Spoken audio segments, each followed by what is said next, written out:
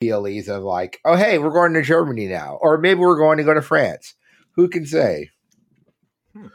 But when the old man isn't funneling all your money to like hush money for all the sex crimes he's committing, like you got a lot of time and a lot of money to free up. You can go places. You can afford the plane to get your dudes over to Germany. That's true. Though, so they're going to do the Germany pay-per-view. Like, oh, that's cool. SummerSlam Cleveland. Like, nigga, what? Like, that's a stretch, man. Well, you get one for me, one for them. So Yeah. one of those is one for Cleveland? them. One of those is Like, one for us. when you think of summer, when you think of the biggest party of the summer, do you say Cleveland, Ohio? I think of a lot of Brown and who plays there. True. I don't know. He's spitting. Something works. They just want the Baker Mayfield voiceover intro. There you go. Yeah, the Deshaun Watson voiceover intro. You're like, hey, I heard you guys know about people who are shitty to women. Well, that's my whole scheme. Yeah, you guys hiring?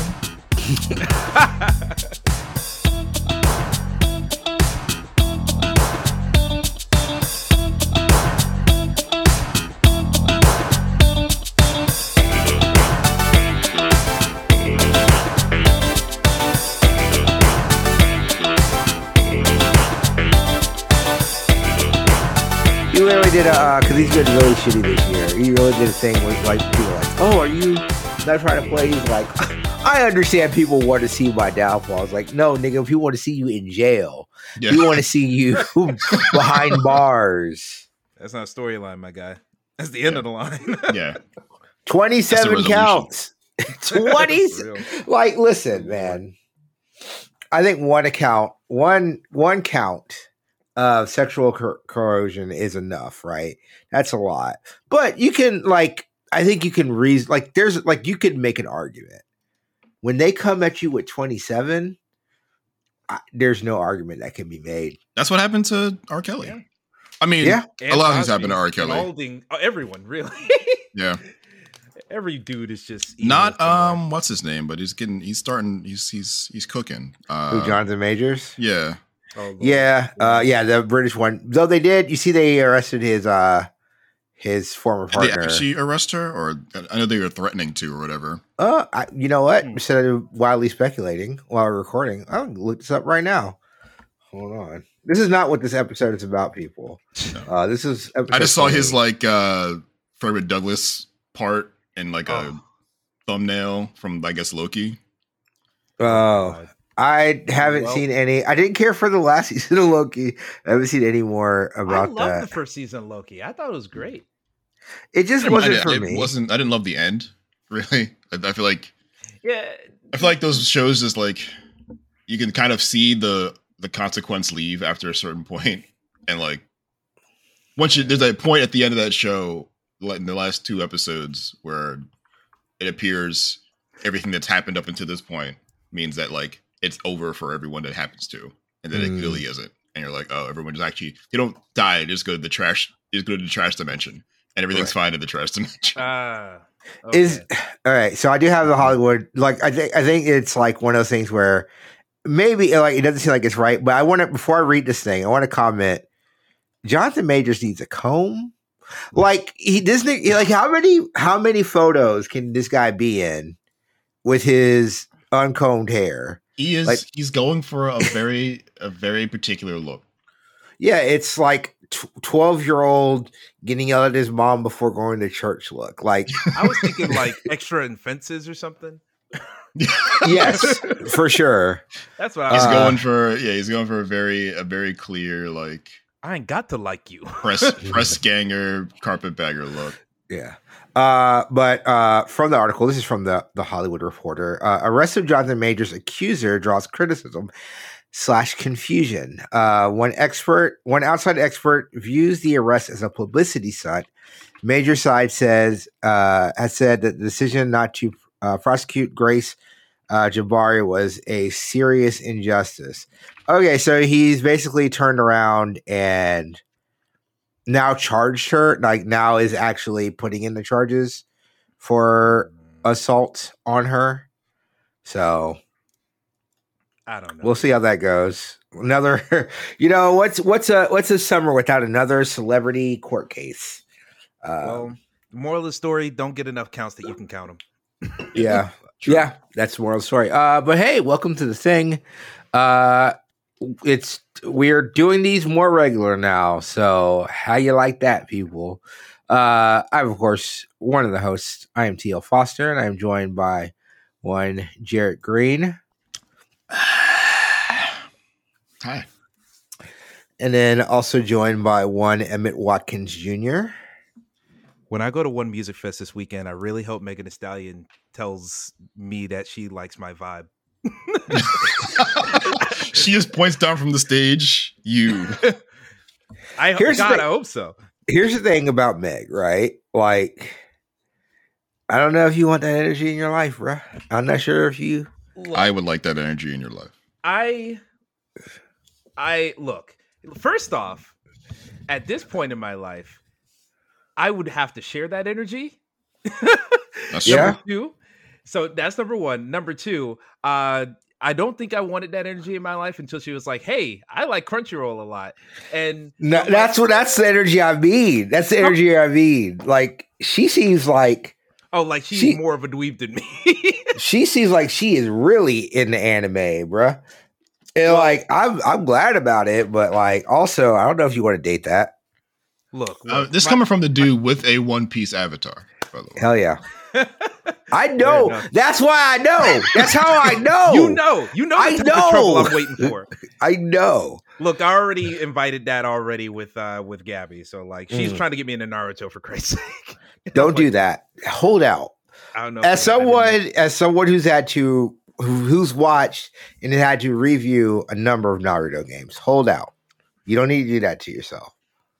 As in, don't start or wait. Don't longer. start. Yeah. Like, get her on some. Ask Gabby to watch like Jujutsu Kaisen. Like, watch a good show. See, Jujutsu Kaisen, we watched the first episode, and that's one of those animes where it's like, we're subverting all the tropes. And as someone who's not familiar with the tropes, I'm like, this is just a lot. Dog, no. I would say they aren't subverting all the tropes. It's the creator of this hates his audience. It is a great time. So you just gotta go in there and it's Kojima. Yeah, exactly. He's definitely Kojima. I'm going to create a game where you walk as a UPS man with no car for 20 hours over a mountain, and then back when it's snow. Here's the creator of Jujutsu Kaisen creates this character who is basically like the strongest character in all of anime and like especially in this world. But hates him, like objectively hates his own character. Does like these like popularity polls. Gojo keeps winning, and then he's just like, "All right, I'm going to take him out the comic for 2 years." Brings him back this year, and then spoilers for Jujutsu Kaisen if people are listening. Decides to just kill him, and he's like, "Nah, get rid of this nigga. Like, I don't need this." That's the kind of hater that I aspire to be. Wow. As someone who watched all of The Walking Dead up until a certain character died, yeah, I understand that vibe. I think Walking Dead is different, especially like the show. The show Walking Dead, that's a different kind of. I'm talking about, yeah. Well, I stopped watching that when I was like, "Oh, Shay's still in the paint? Nah, I'm good. I need him out." Like, because he's not in the comic for a while. Like, he's in the comic for like I think like a volume of the comic, and then he's gone. And then like I was never a like when this one character dies, I can't fuck with the show thing anymore. Until Orange is the New Black when Usei died. And I was like, well, what the fuck? Yeah. Why would I watch the show then? What's the point? I think I got 2 seasons of that show, and I was like, I can't do this anymore. I got to the season right before that happens, and just didn't watch the new season because I was like, oh, that's what happened. Kind of. I was like, I had to catch up with the season before, and I got spoiled on that, and I was like, well, I don't care anymore. Actually, then I'm not really attached. Yeah, R.I.P. my girl. R.I.P. But this episode, this actually themed episode, You know what else is the new black? This is the new. Wow. Okay. This is why we so need a this episode- soundboard. We need air horns for this. Yeah. So for this episode, Jarrett came up with an idea about what if we did our definitive list. Well, we're going to do a listicle. It's come to this. We've become listicle people of our top 5. The top 5 best rappers, I think. White rappers. Let me clarify that. Not best rappers. I don't want you niggas out here. I am not talking to you about KRS-One. Please I don't want to talk to you about Kendrick. I don't want to talk to you. I'm a backpacker. I don't want to hear from you, dog. I get it. Yo, I get it. 2003 Lupe, you're right. Ain't nothing better than that. You shut up. I don't care. I'll talk to you about Slaughterhouse, just not right now. But we are going to do our top 5 white rappers. Jarrett, what's the start of this, the catalyst of this? I mean, we kind of been doing this, teasing this bit for a while. Mm-hmm. Really kind of started with your zealotry for John Cena. Absolutely. His talent expands past a gimmick, past a TV kitsch, that he does have a crossover worthiness in rap. I feel like we've sort of flown around the topic because of this multiple times, and I figured, why don't we just follow the bit through? Why don't we just do it? So we are going to go through our list. We're going to talk about it, and then we're going to try to come up with our definitive, because there's a lot of crossover, a lot of parallels. So I think we can come up with our definitive welcome to the thing, top tier, top 5 white rapper list. I will say, before we get started, I'm terrified, and I'm going to pass the buck to everybody else, because I think my list, as the person who did it first, I was just like, I'm gonna throw out some heat checks, just because. And everyone else filled their list. Mac Miller is not on our list at all of top 5 white rappers. I mean, listen, I'm not here to pretend that I am a pitchfork columnist, that I got my ears to the ground, that I'm not giving anyone 5 mics in any magazines. The first time I heard a Mac Miller song was after he died. Like, this man is not a part of my life at all. That doesn't mean he's not good. It means I don't care. I mean, honestly, I just don't care, man. I don't care. Sorry. In the words of serious, we don't care. We don't care. I mean this with all due respect. Yeah, we don't care. I'm in a similar spot with Mac. I like him on features, like him on an Ariana song, like him on that Prime song. I like him on stuff I've heard him on, but I'm like, I don't have the NPR Tiny Desk goes hard. But yeah. He's a good kid. I don't know, man. But this is a mad city, unfortunately. Unfortunately. Also, I think we have some rappers that might be adjacent to this thing, but not a lot of nerdcore rappers, because, and I'm going to stand 10 toes on this, nerdcore sucks. Wow. Objectively, it's bad. It's bad rap. It's a lot of, I can say a reference very fast, and I know how to rhyme somewhat. Like, people call Lin-Manuel Miranda corny, and his rap's corny, and they're right to do so. But is it any less? Is it more corny than somebody rapping about like fucking Metal Gear in the most basic way possible? Not at all. Being obnoxious is not a skill, it turns out. Yeah. But we've been kind of.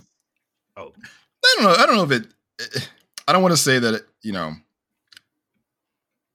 that is illegitimate, because it's not true. I will say that they're speaking to a particular sort of people who are obnoxious people, or at least obnoxious in certain environments. They go there to be obnoxious. It's not like I'm saying that these people are just bad people or whatever. That's not what I mean. But I mean, you ever been to a con? You ever been to Comic-Con? These motherfuckers are ready to go to Comic-Con, and these are not the people you would meet outside of Comic-Con. Hopefully. You'd meet normal people. They're not normal people when you go there.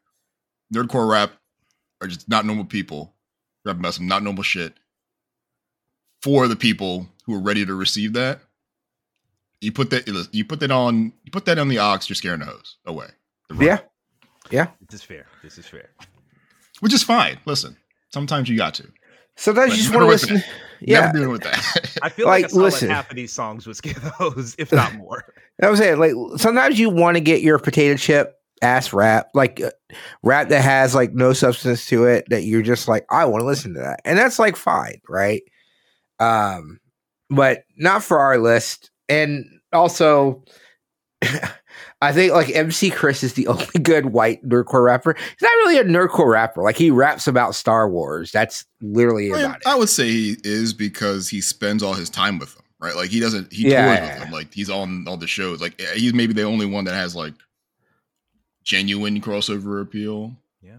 In a way that like maybe Mega Ran also does, but like if all I ever see you doing is on mixtapes with other nerdcore rappers, and only places you're playing are at fest with other nerdcore rappers, and you are what you are, man. Yeah. Like MC Front a lot. Like you're not coming on. You did not make the list. I'm just gonna say, no, dude. You just Paul Barr, man. Get out of here. So how do we start from 1? Do we go down 1 to 5, or how do we? I would say 5 to 1. You got to build suspense, right? Exactly. 5 to 1. Okay. Yeah. You know what? That puts me in a bad position because it has me put as a very specific person as number 1. But you know what? Like you said, I'll hold hands with you on that slightly. Like you said, there's a bit. You got to live with the bit. So, so for number 5, we'll start like this. I want to hear how you defend it because I almost did this too. Emmett, your number 5 was one Dave, Lil Dicky himself. This was inner conscious. Talking to my fucking self, that's a little bonkers. I know, I still got a lot of shit to conquer. I hope that ain't even my concern though. You know I'll be working till I get what I deserve. Whatever totems I can personally, you know I'ma earn those. This ain't even about some shit up on a checklist. This about the fact that I'm about to test this. I'm about to figure out what my best is. I can't avoid it because now your boy invested, and I ain't got a choice except to smile and accept it. Pretty reckless. Pretty restless cause I've lived my life expecting love to come the second my attempt was done. And yeah, I guess to some extent I was correct because I'm getting buzzed. But now I'm about to be ubiquitous. Look it up. Yeah, or that's at least what I'm assuming. But as alluded to, reality is looming. And now your dude about to make a move and take the truth and hope to God that when he threw to what he It was thought almost about Babytron. Ultimately, I decided not to put Babytron on here because when I think about it really hard, I think Lil Dicky has the ability to actually rap, where Babytron can just do a bunch of punchlines. Now, punchline, I think Babytron's a funnier rapper, but Dicky is probably a slightly better musician. Now, I know he's not trying to be a musician because he's like, oh, I'm a film star now. I'm in the TV. So, whatever. Yeah, I transitioned, baby. Exactly. he got his bag a different way. So, good for him. But when you listen to something like Russell Westbrook on a Farm, like I put in the doc, that is like just an impressive piece of rapping, like an impressive feat of storytelling and all this stuff. Like he can make a good song. And on his I was gonna say his debut album, his only fucking album, Professional Rapper. On Professional Rapper, he has some good tracks on there as well. Personality is a song that I still go back to every now and then with T-Pain. Like he can put together a good song. He can put together some good flows. All of his freestyles I've ever seen from him are ridiculously good. Well, some are like really good, others are like, I can't believe you just said that shit. I will say, like, I think he's good. Yeah, I will say on his freshman cypher that year, that his XXL freshman cypher, he's the best rapper on that, which is nuts when you think about it. I think the thing with Lil Dicky is like the punchline in his raps are very cornball, so you're just like, well, this is cornball, but it's good. Like he has really good delivery. His like quality is really good. I think on that album, like I think "Make That Money" is a really good bit song, right? Yeah. Great bit. Like especially like being in like we can't play for this full feature, so we're done. Like that's good. That's a fucking good. Like I think Dicky has like a lot of really good songs. I just think like I think the thing that hurts him, I think a little bit, is like when you actually look at the substance of some of the raps, you're just like, okay. And I think there is a thing of fatigue, right? Like I think people can get very fatigued, especially like if you're quirky enough, people can just be like, oh well, I don't want to hear this anymore. And I think Lil Dicky is like kind of straddling that line, right? Like I put Lil Dicky and like Gambino kind of in that same kind of like territory, you know, where it's like maybe I feel like Dicky is almost more like what's Andy Samberg's group? Oh, Lonely Island. Almost put them on my list. Yeah, where you know they're using like technique and skill to just kind of be funny. Like the whole thing is kind of just a joke. Where you know I think Bino is like attempting to make music.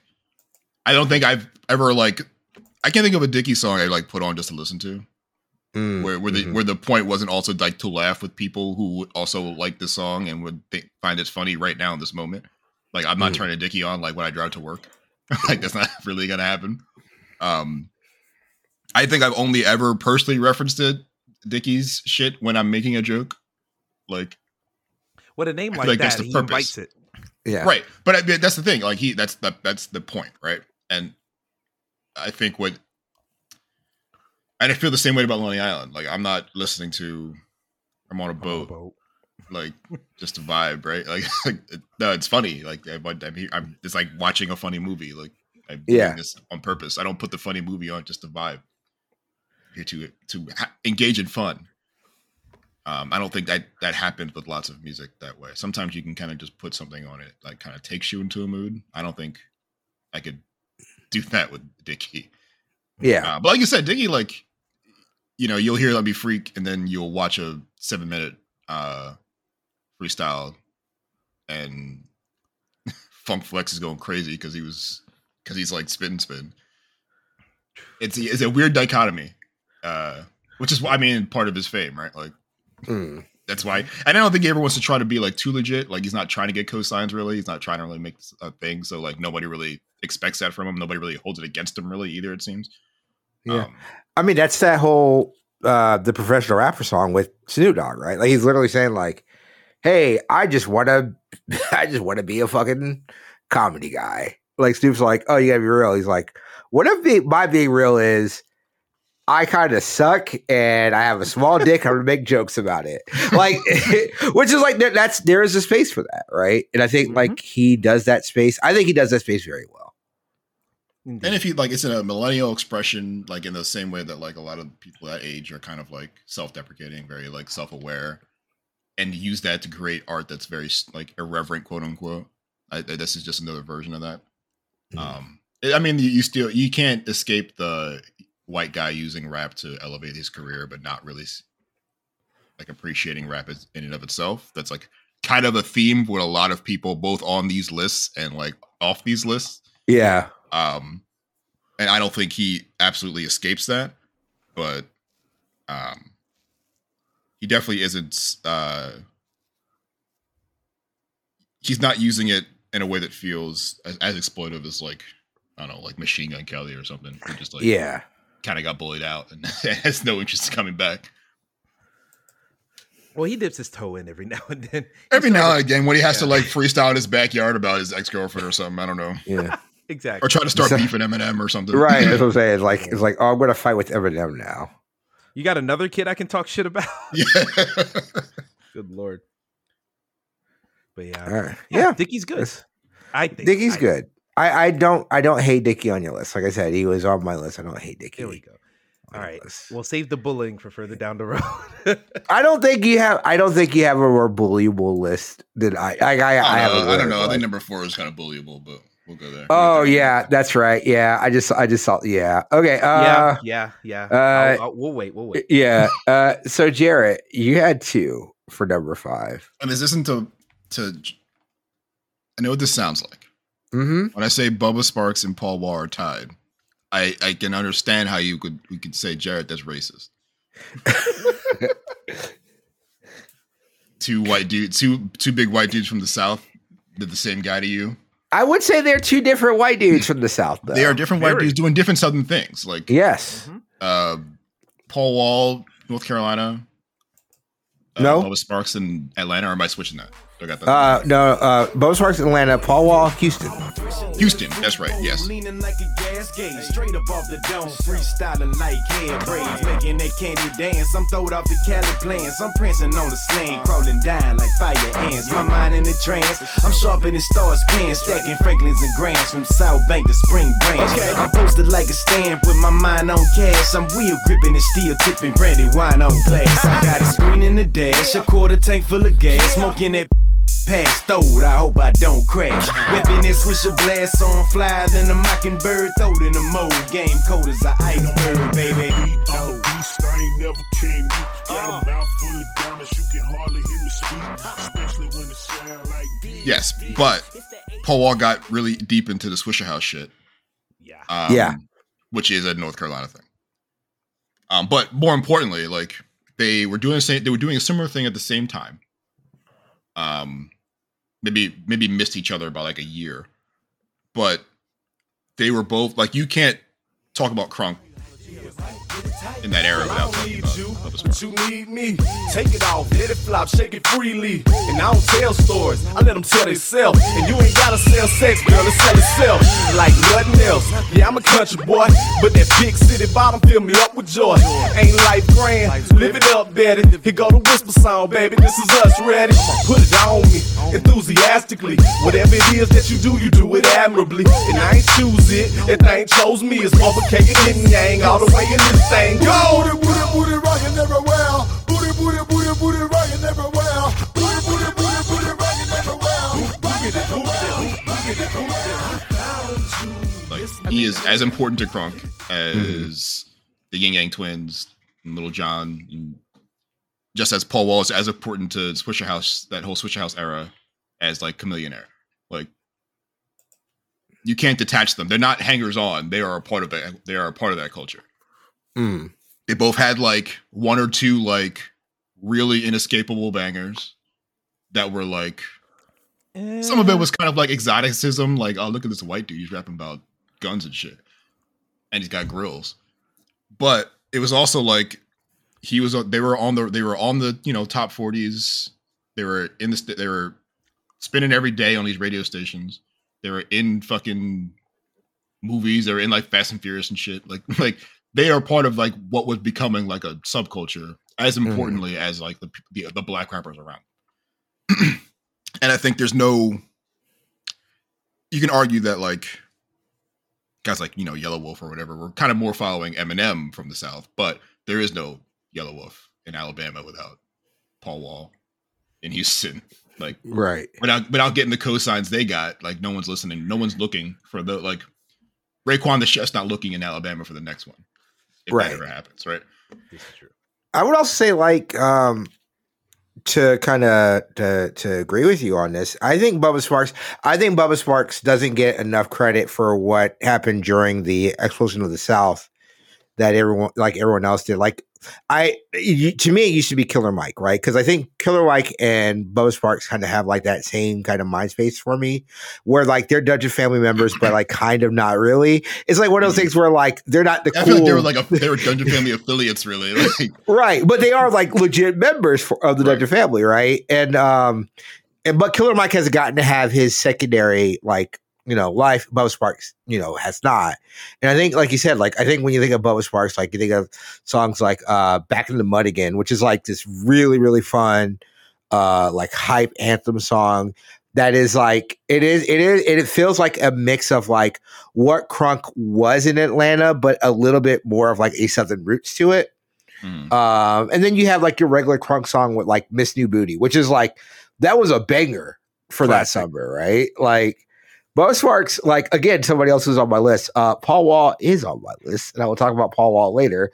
But for the longest time, Paul Wall was different for me, as I did not know that he was white.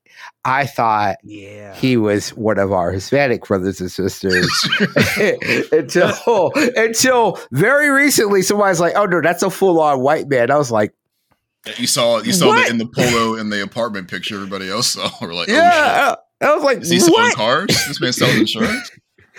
But like you said, got a lot of I think, and I'll probably get more into it, like song selection. But I don't think of that Houston sound. I don't think of that whole era of like Sitting Sideways, like the Mike Jones, Slim Thug era without Paul Wall. Like I can't think of that sound without hearing What It Do, Baby. Like I'm just like instantly like, all right, let's go. Like that's Houston. That's that bop for me. It is as valuable, or not even valuable, like vital to that period. Like you can't know if anyone did a retrospective, you would be remiss if you did not include Paul. Yeah, this is true. Yeah, my only hang up is like if it's tied between Paul and Bubba, like Paul Wall for me is such an icon to the point where Paul Wall is now blowing up again right now. Yes. Yeah. Bubba did not have the staying power, even though I think Bubba tried to come back a little earlier. I don't know. Bubba's actually he's still out here making songs, but like he is fully in the Bubba part of his name now. Right, exactly. That's what I'm say. It's he like has made a real nice transition into I kind of rap over guitars, but slowly. Yeah. Yes. Well, Bubba Sparks for me is one of those people like, I don't really want to know your politics. Like I will be great if I never understand what your politics are. Because he definitely has like white guy who is around a lot of black people, but has completely different politics than. Well, wasn't that Kid? That was like Kid Rock's whole shit. Yeah, Like, that's literally That's that's Yellow Wolf too. Yeah, really. Like they were all poor and they all lived together. That doesn't mean they have the same values. Actually, once they all got little money, they all went different directions. right. Different churches. Yeah. But yeah, I think Paul Wall, Bubba Sparks. That's good. That's a good pick. It's better. I say this. Your two, both of you guys, 5. I think it's better than my 5. So for number 5, I chose Asher Roth.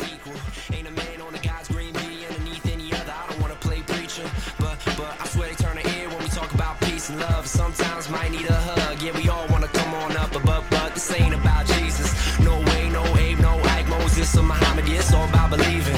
Full steam ahead because you know the worst times are behind me. I don't want to sound cheesy, but it's just to really mean it. Yeah, I'm telling, I can feel it. It's the reason I don't sleep. I'll be way too geek tonight. This one's for all of y'all. I'm the same as all of y'all. I work real hard enough for every little bit that I get, but this is all I need. So sing this song with me. It goes like, so it sound like this. Everybody start clapping hands. It's like.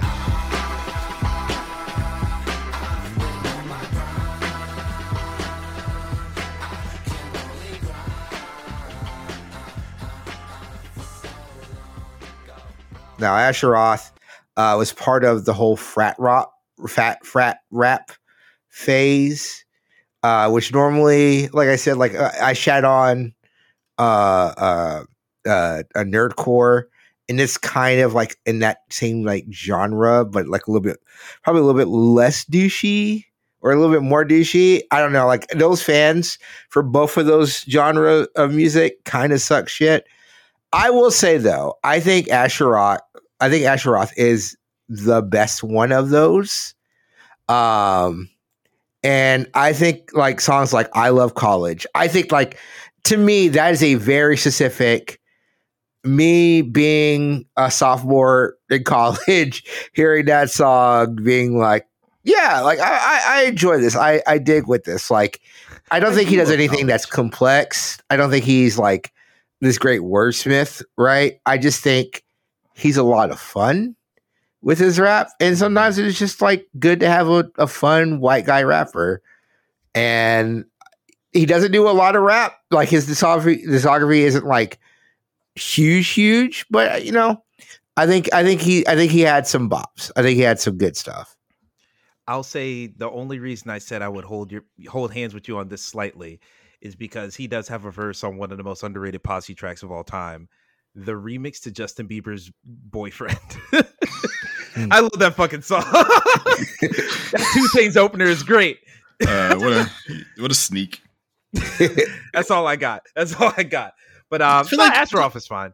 I feel like I was turned off that whole sort of that era Mm. Maybe not even Asherell's fault. It's probably more like Chris Webby's fault. Yeah. But I don't know. I don't like Chris Webby, Hoodie Allen. I don't give a fuck, man. I don't care, bro. I was maybe college age, but wasn't in college, so I didn't care, man.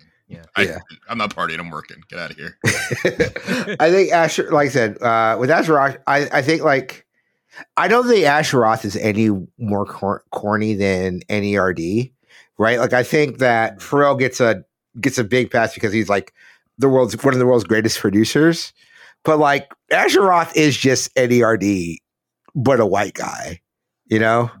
But doesn't play the music. Like I doesn't play the music, right? NERD is like they also played all that music, right? And Pharrell is like trying to find himself as a singer, songwriter, rapper. I think that's turns out he had to make the 2 NERD records and then hang out with real rappers before he figured out how to do it. Basically, yeah. I think Max Kellerman once said Pharrell is the best rapper producer, and only in the fact that most producers who are rappers suck shit. And it's like Pharrell. It's Pharrell and Kanye. And I think if you go by both rap and production, and listen, I like the idea of Kanye. I've rocked with a lot of Kanye stuff. Pharrell's a better producer. Like that's not even. I think he's definitely more consistent. He's definitely more reliable. Like, if you want to make a banger to get on the radio, Pharrell's been doing it for 30 years. Like, yeah. He's gonna make some video game ass beat and do a little ooh in the background, and that shit's gonna pop. Like it's gonna happen. He's proved that it's gonna happen. You really can't doubt him. Pharrell, I mean, Kanye's gonna find like 17 samples gonna pay $3 million for to put together this like landscape, and people are gonna be like, I don't know, it's fine. Yeah. Like people who want to really study it will be like, yo, this shit's crazy, because you'll find all like the references he's making to himself and to each other reference in the samples he's making, because he's like hiding these breadcrumbs for people who want to find them, and it'll still be like a 6 or 7 out of 10 song. Yeah, it'll be largely him stealing like a Future like loop or something, like somebody he signed to his label just to steal their shit. Yeah. Basically. I was gonna say, like, I think about it. You're right. Like, to me, my favorite ever produced track of all time is Encore off the Black Album, which Kanye, I think, like, that's some of the best production. That's not the version of Encore people fucking know. No, yeah. People know Numbcore, the fucking Linkin Park Hybrid Theory song, which is like good, but it's not a better produced song. So like, it's a weird thing, man. For sure. But Asher Roth. I'm okay with that being my 5th pick. We're gonna go. We kind of started the Paul Wall conversation. Do you want to like continue it? Yeah, you know what? I will go there because I do have Paul Wall.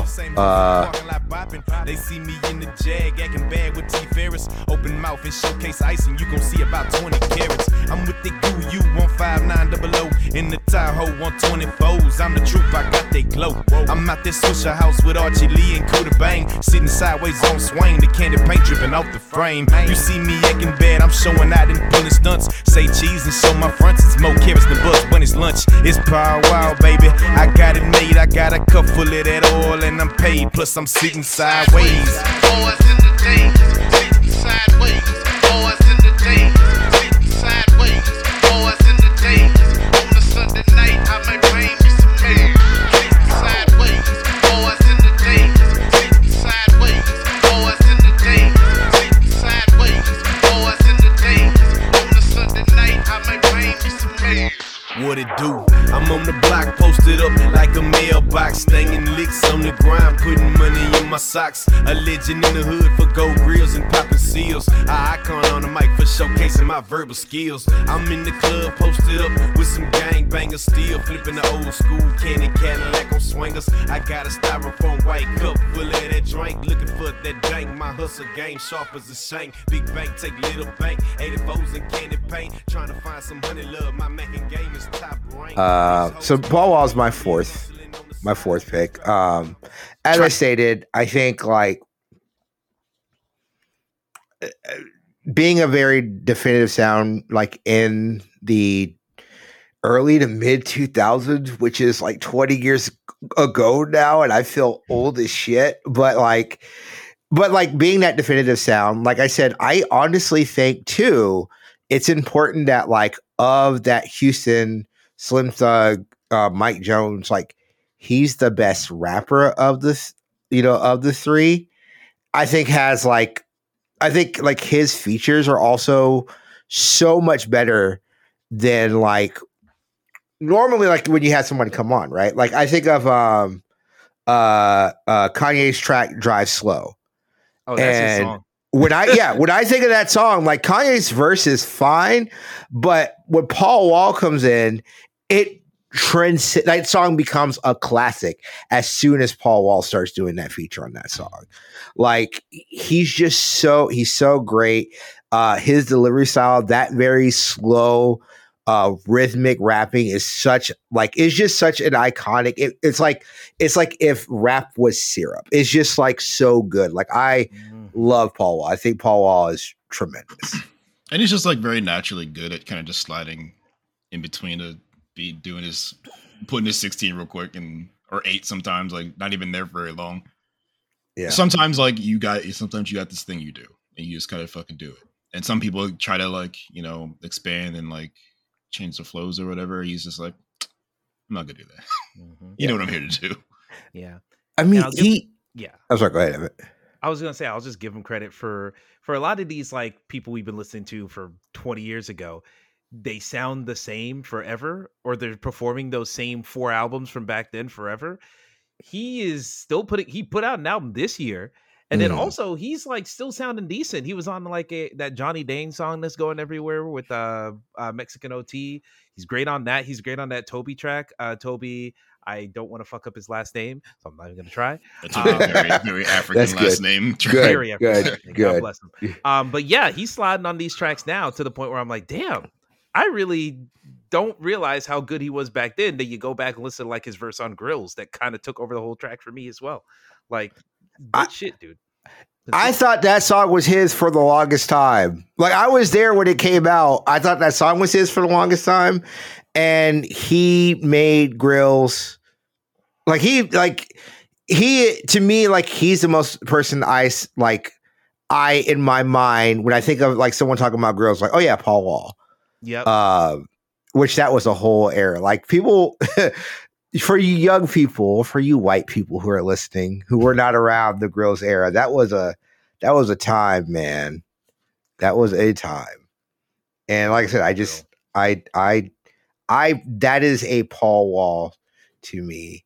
Like as soon as I think of that song or I think of that era, and like I said, I think of like 2004, from 2004 to like 2008. In my mind, like you said, Jared, like I see very clearly Chamillionaire and I see Paul Wall, and that is like hip hop. That was Swisher House for a year and a half. Like those Mike Jones sprinkled in a little bit. Yeah. Mike Jones giving out his phone number, his actual phone number. Like you called it, that was Mike Jones. Like, damn. Who? And it's like I said, I think it's also, I think I might be a little bit more biased too, just because like growing up in the Gulf, like being in high school in the Gulf Coast around this time, like that is like the big thing. Cause like Atlanta would come in and we would get Atlanta stuff, but like not really. You would get more of your Houston just because like like you get Houston, you would get your New Orleans stuff. So like just because of like where we are location based. So like getting a lot of like Paul Wall before we got a lot of Wayne was like very, very important to me. Mm. And a lot of Webby. Like, oh man. I'll Webby in my lifetime. No, thank you. Jarrett, let's go with your number 4. I put all 3 of the Beastie Boys. That's my number 4.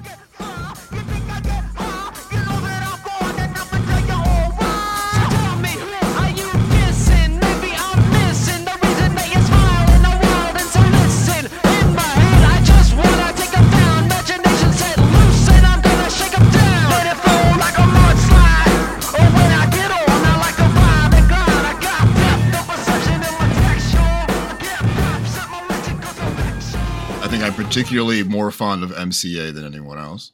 Because MCA is the best rapper. Like it's clearly the best rapper. He's the best sounding. Like he's got like that sort of smoky, gravelly thing, and he's always got the best lines. Like I don't know if he writes them himself or they write them for him. Like I don't know if this is a character that they've created for this man or this is just who this man is.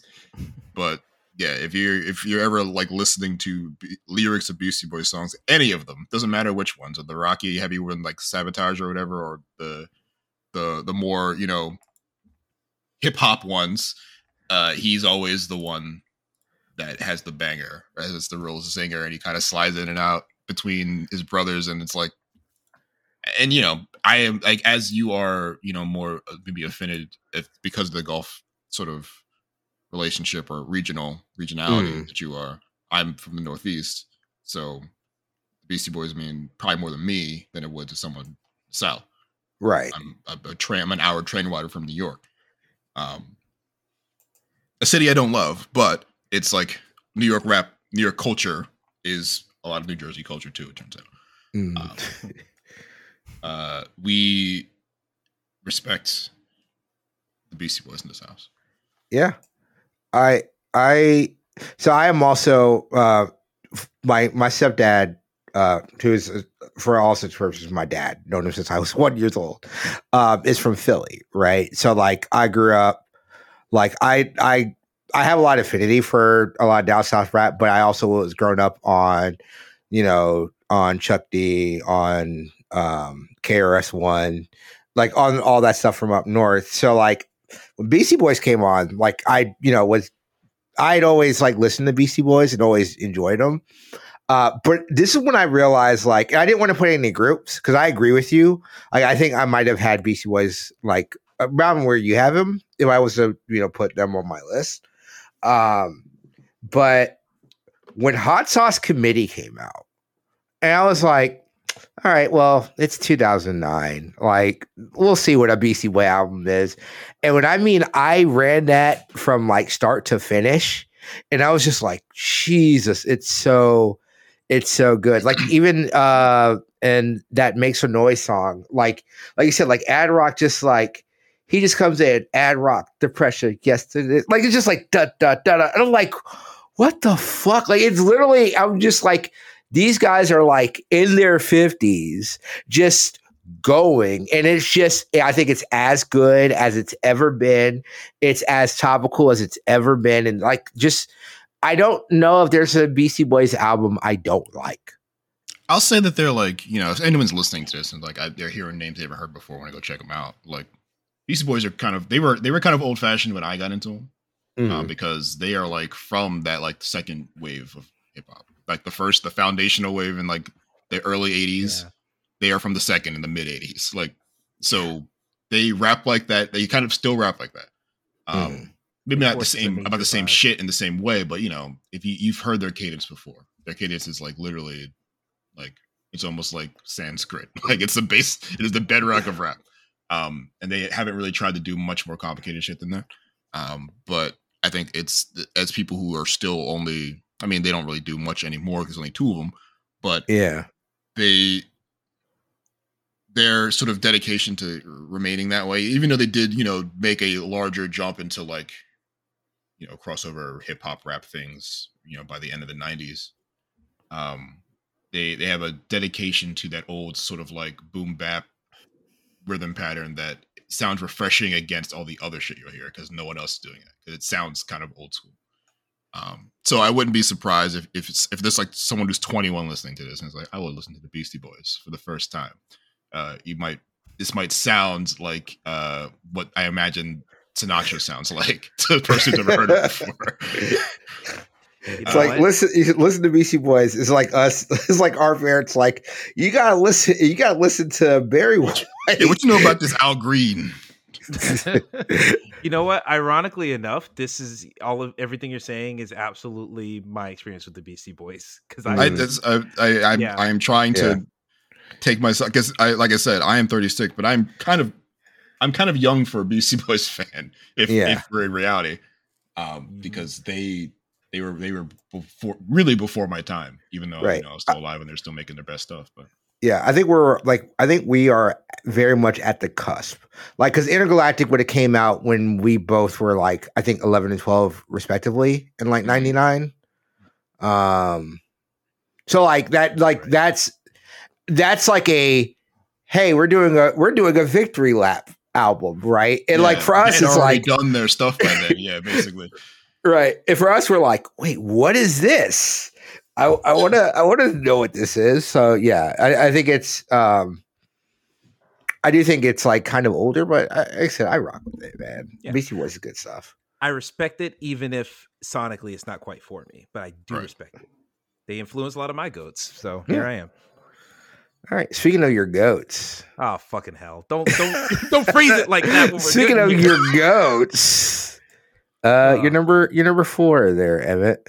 Well, all right. Here's my number 4. Before I even say this, defend this.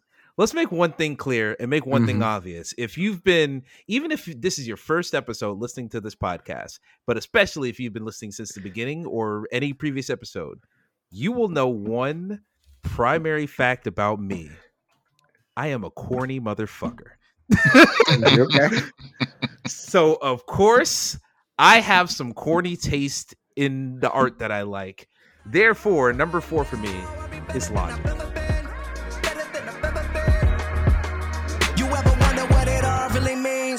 Full of dreams. I know I'ma do it, go get it by any means. Serving food for the thought like it's rock to the fiends. I said this shit for years, but this life ain't what it seems. Saying that you can't just solidifies you never will. Say you would, say you could, but you ain't got the skill. You gotta climb the highest mountain to master the hill. You gotta climb over your ego to master your will. Gave up on your dreams for a suit and a pinch. Goddamn. I hope y'all here for that. Now, here's my question for you. Go. I believe that Sir Robert Bryson Hall II. Motherfucker. You went on Wikipedia, you son of a bitch. I believe that's an African American man. Or he would have you believe that. Well, it depends. Does he have hair? That's true. Sure. Is he standing in front of a flag or a wood panel? Like what's the white balance on the camera looking like? Look, here's the thing about Logic. Yes, he's technically mixed, but here's what I want to employ, because here's what it was. This is another situation where I was trying to avoid a tie, so I was like, go either way. It was either Logic or Macklemore. So it's funny because I associate them together. Yeah. See, and here's my thing, and I'm gonna let you go. But here's my thing. I may have chosen Macklemore. I don't think I would have done that, but look, Macklemore. I'll say this real quick. Macklemore is one of those dudes where the Heist came out and it beat Kendrick's album at the Grammys, so I was like, "Fuck Macklemore forever." Then, like 3-4 years later, I was like, "Why did it win?" And listened to it, and I was like, "Oh, this is pretty good." And then the next album after that was pretty good. Then after that, I was like, "I don't know what the fuck he's doing." He did a metal album, not for me. Listen, Andy Samberg made a whole movie shitting on Macklemore. Macklemore had to retire. That's what happened. Yeah. Andy Samberg was like, "All the big guns in there, get him out of here." Once he started making freestyles about Hillary Clinton winning, I'm like, all right, I'm good. Yeah, I'm good, bro. But in any case, I was like, all right, Macklemore or Logic. And really, when it comes down to it, yes, Logic is mixed, but can we be honest here? No, yeah, it's Logic, right? Like, it's Logic. Yeah. It's Bobby Hall, my guy. There's definitely a presentation thing about him, right? Like, and I feel like there's a point where it's intentional, or at least there's a value to not being so outwardly associative with the fact that you are technically, like, if for intended purposes, you're a black man. Yeah. Passing is like a thing, right? It's a cultural thing that's been a part of this country for a couple hundred years now. Absolutely. And I don't want to do my part in producing more colorism baggage for young Bobby Hall. But let's be serious. Look at the places he's performing. Look at the people he's associates with. Like, this man's not on the BET Awards. He's like, where he shows up is partially, like, where the demand is, but there's also choices he's making. So we're not taking away the fact that he is black, but he's on this white rapper list because that's how he presents. Absolutely. Like even if you look at him like pre Under Pressure era Bobby Hall, and then maybe Incredible True Story, when he's like, oh, I can talk about the fact that I like anime. Bro took off all his chains and started wearing glasses. Like, I don't know what to tell you. So like, but yeah, as far as like defending outside of the whole racial aspect, like, look, I understand Logic is very, he's corny. Look, he's corny, but he wears that on his sleeve. He knows that about himself. I think he's well intentioned. Yes, very well intentioned to the point where it's a little obnoxious sometimes. Yeah. But you gotta like where his heart's at. Like, look, Everybody is an album that was like everybody was trying to be his To Pimp a Butterfly. Let's be honest, sonically as well as some instances. If you want to sure make those comparisons, but like you gotta admire the fact that he's trying to make like art that can quote unquote change the world. And even at the time, I appreciated that. Really, the reason I like Logic is not because he's trying to like make grand pieces of art, because let's be honest, Bobby Tarantino 3, that Supermarket album, he ain't making grand pieces of art all the time. But when he is rapping, when he does get into his bag flow wise, he hits a consistent flow. He has that vibe that reminds me of the old school rap that I was a fan of, because we talk about how Beastie Boys is like that late 80s rap. The type of nostalgic rap I get hype about is like that AZ Do or Die, that, Illmatic Nas, like that mid to early 90s era is the things I get nostalgic about. He absolutely hits that vibe a lot with his flow. Maybe not always with the production, but his production is always solid. Six does a really good job with him. Sometimes Six is carrying him on a lot of songs. Yeah, kind of. Yeah, absolutely. But like, ultimately, he has too big of a catalog for me to say, oh, anything Logic is great. But like, I could give a solid like 4 or 5 albums that I'm like, yeah, these are good. Whether or not they're the greatest things in the world, debatable. But I could say about 4 or 5 of his albums are good.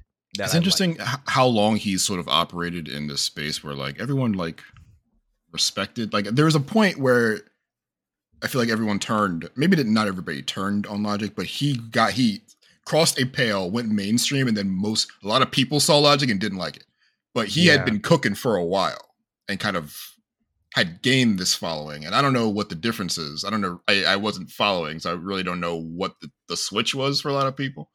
But a lot of that early era, I feel like, was just a kid trying to do like, I don't want to say emo rap, but like trying to expand the possibilities here.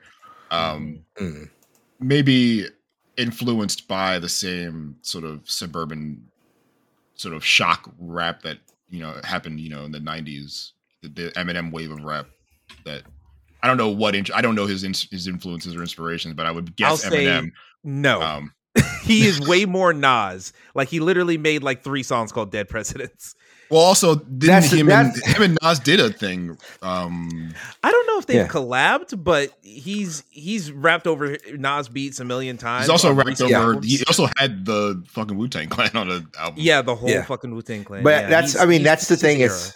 That's the thing is like Logic is he's a fucking kid from the 90s from Maryland. Like, like you either were influenced by Jay-Z or you're influenced by Nas.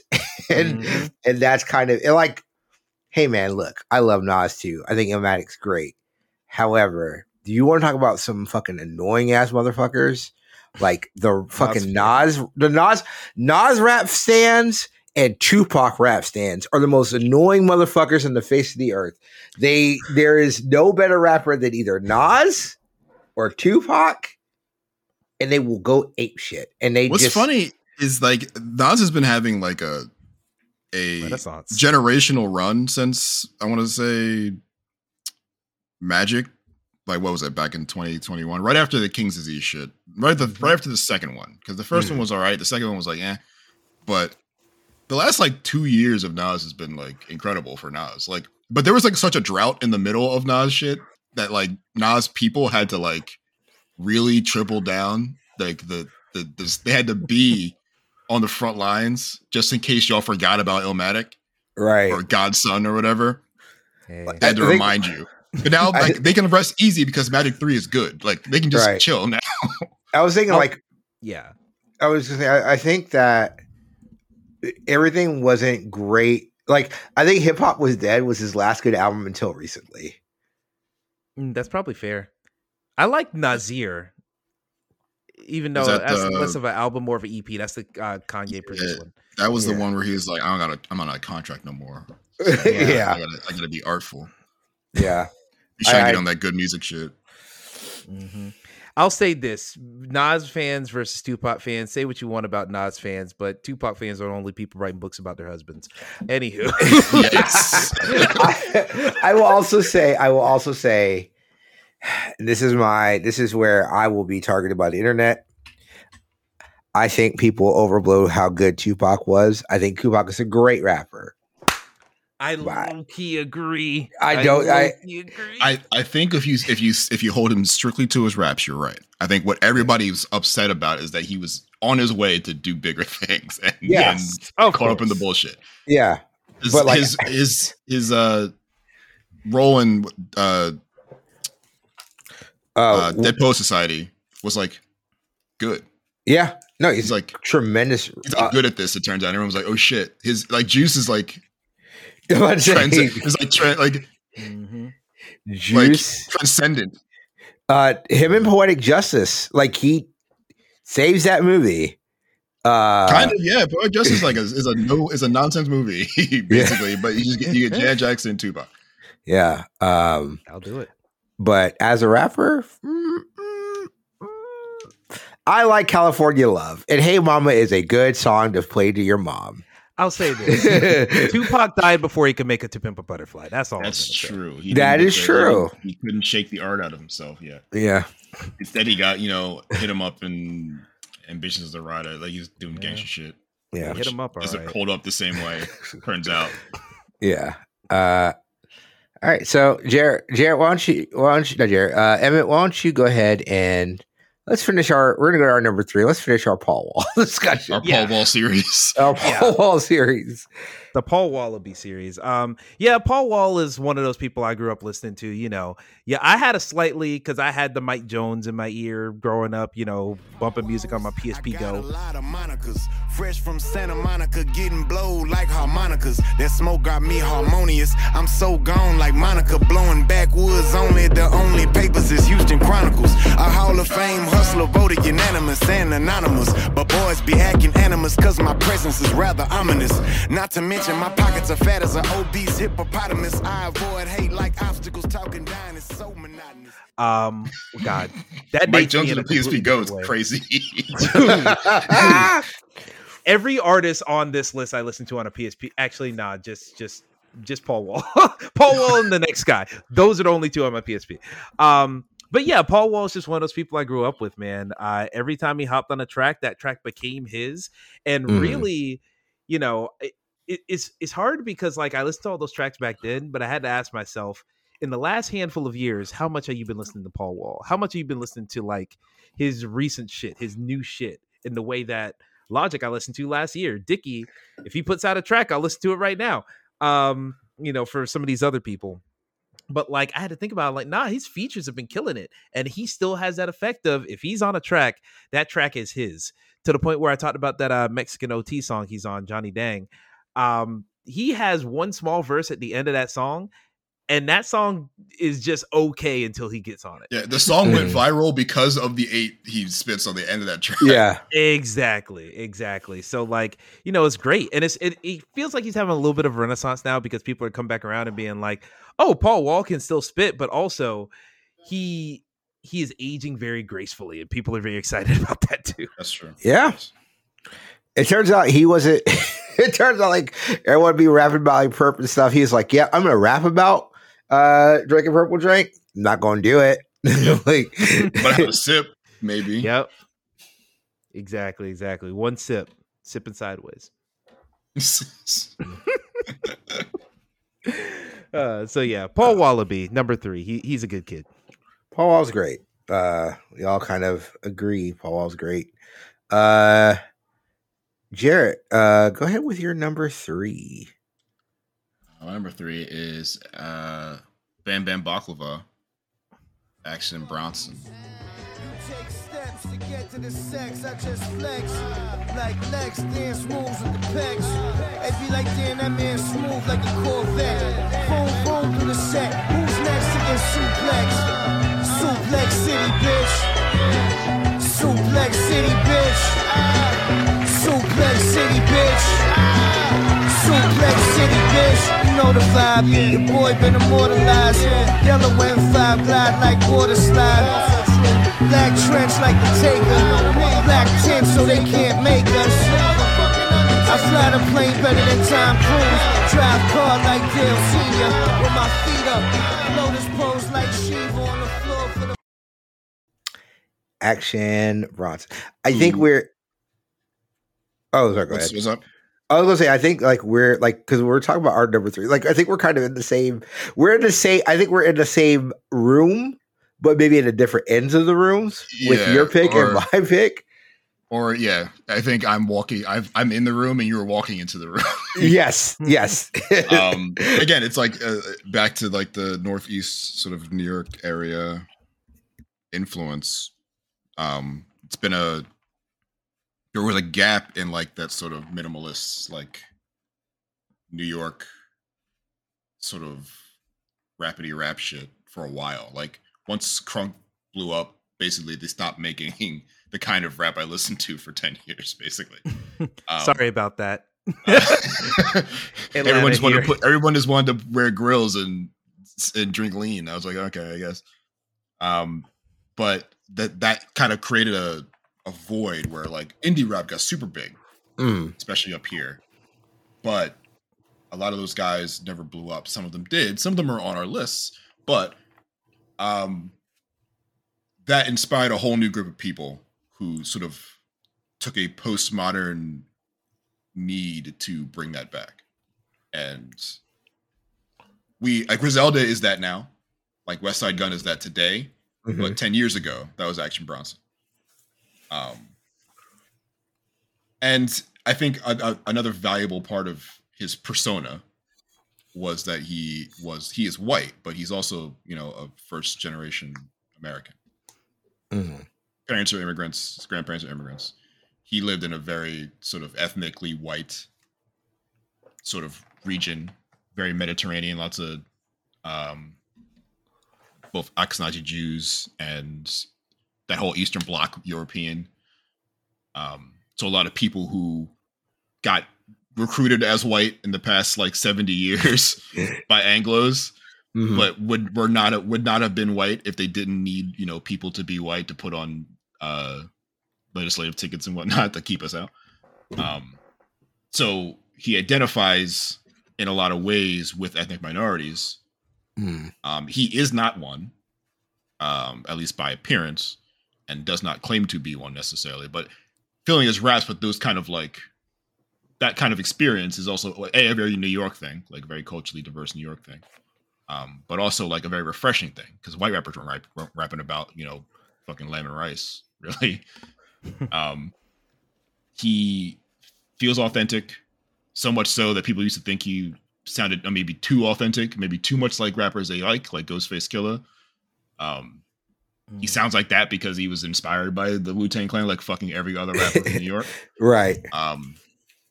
But I think he has developed into, and he's not like people don't really associate him with rap right now because of the Vice stuff and the foodie stuff he does. But I think he was like, no one really had to, it wasn't until after he basically stopped like dropping mixtapes and shit regularly that people were trying to call to bring a bigger, closer lens to like, is he legit? Like, is he part of this culture? Is he another person who was like ding dong ditching in the rap? No one was asking those questions when he was doing it. Yeah. He was being co-signed and people accepted it immediately. While he was like really in it. I will say, like, for me with Action Bronson, like I came to him so much later because of like that stigma of like, is this a white, because like there was a very large swath of like white guys who were like cosplay as rappers. Yes. Like essentially, like that's what, like Machine Gun Kelly is kind of in that same vein, right? Yeah. I'm going to tell you, this is such a dumb reason why I started actually listening to him was the hook track. Like, so the wrestler. So we talked about Taz before. Mhm. Another European who did not know. Did you see the tweet from Matt Menard where he said his son didn't know he wasn't black? He would recreate Taz in his video games as a black dude because he thought Taz was black. And therefore thought he was black. Yeah, but I did too. I mean, look, when you saw Taz, it did not like Italian man. It was like a black dude. But his son is a wrestler, and Action Bronson is a big wrestling fan. And he did he write that? Was that his song, or did he write? It was a that song piece? that they like remixed and relicensed for Okay. Hooks. For Hook's theme song, which is fucking. That song is so fucking good. Like it's like legitimately a good song. I was like, maybe I need to give Action Bronson some run, and I did, and I really like Action Bronson. Like I think if I had more of a cachet rant had started with Action Bronson, I'm pretty sure he'd be a lot higher on my list. Because like every time I hear like him on a song, I'm just like, yeah, no, this dude can fucking rap his ass off. Like he's so good. Mm-hmm. And he's got like a need to like create. He's still kind of minimalist, abstract in that same sort of old school New York way, but the beats, like the percussion might be minimalist, but he's pulling in all these other instruments, like, and trying to create, like real, soundscapes, quote unquote, like trying to feeling like leaving long pauses between his bars to like let music have movements. Like he's very inspired by like adding violins and having like different sections kind of play with each other around him. It's his Tiny Desk is a great example of like the evolution of that, because they have a band, they do like a 30-minute set, but like the way he is transitioning and the arrangements of these songs is, I know a lot of people do kind of do it up for NPR, but this is what his albums sound like. So it's an interesting advertisement for the kind of rap he used to do, and I guess still does. And he's funny as hell. That's a funny motherfucker. He's very funny. Yeah, I have a similar experience with Action Bronson. Just features are great. I think he did an Alchemist song that I liked, but overall I don't listen to him too much. But from this conversation and the years of people liking him up to this point, yeah, maybe I need to hop on that bandwagon. Yeah, I would highly Action Bronson. Not a bad time. Just like my other guest. Now, so my other guest, my choice, my pick for number 3 is a rapper I did not listen to until Run the Jewels, and that's LP.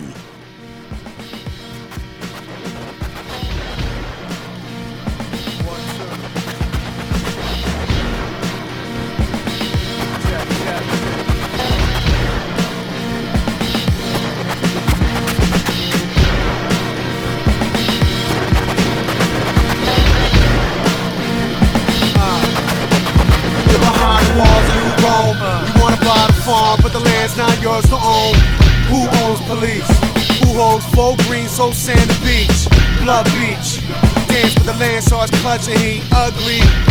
Monks hung halo teach. Hugged by the map with a cable reach. 166 channels lit. The train that animal shit. Where the mind's eye redefined. Where's God? Buy car, kick tires. Back in 86. I think LP's fucking tremendous. I think it's criminal that the South did not get a chance to hear LP like really until he started working with Killer Mike. I think LP's the better member of Run the Jewels, and I love Killer Mike a lot. I think LP's production is whatever. I've never really super cared for LP's production, but I think like his rap style is just so good. I think like his knowledge and wordplay is just so well done. It reminds me very much of like when I was listening to a lot of like New York mixtape people. So like why am I blinking on his name?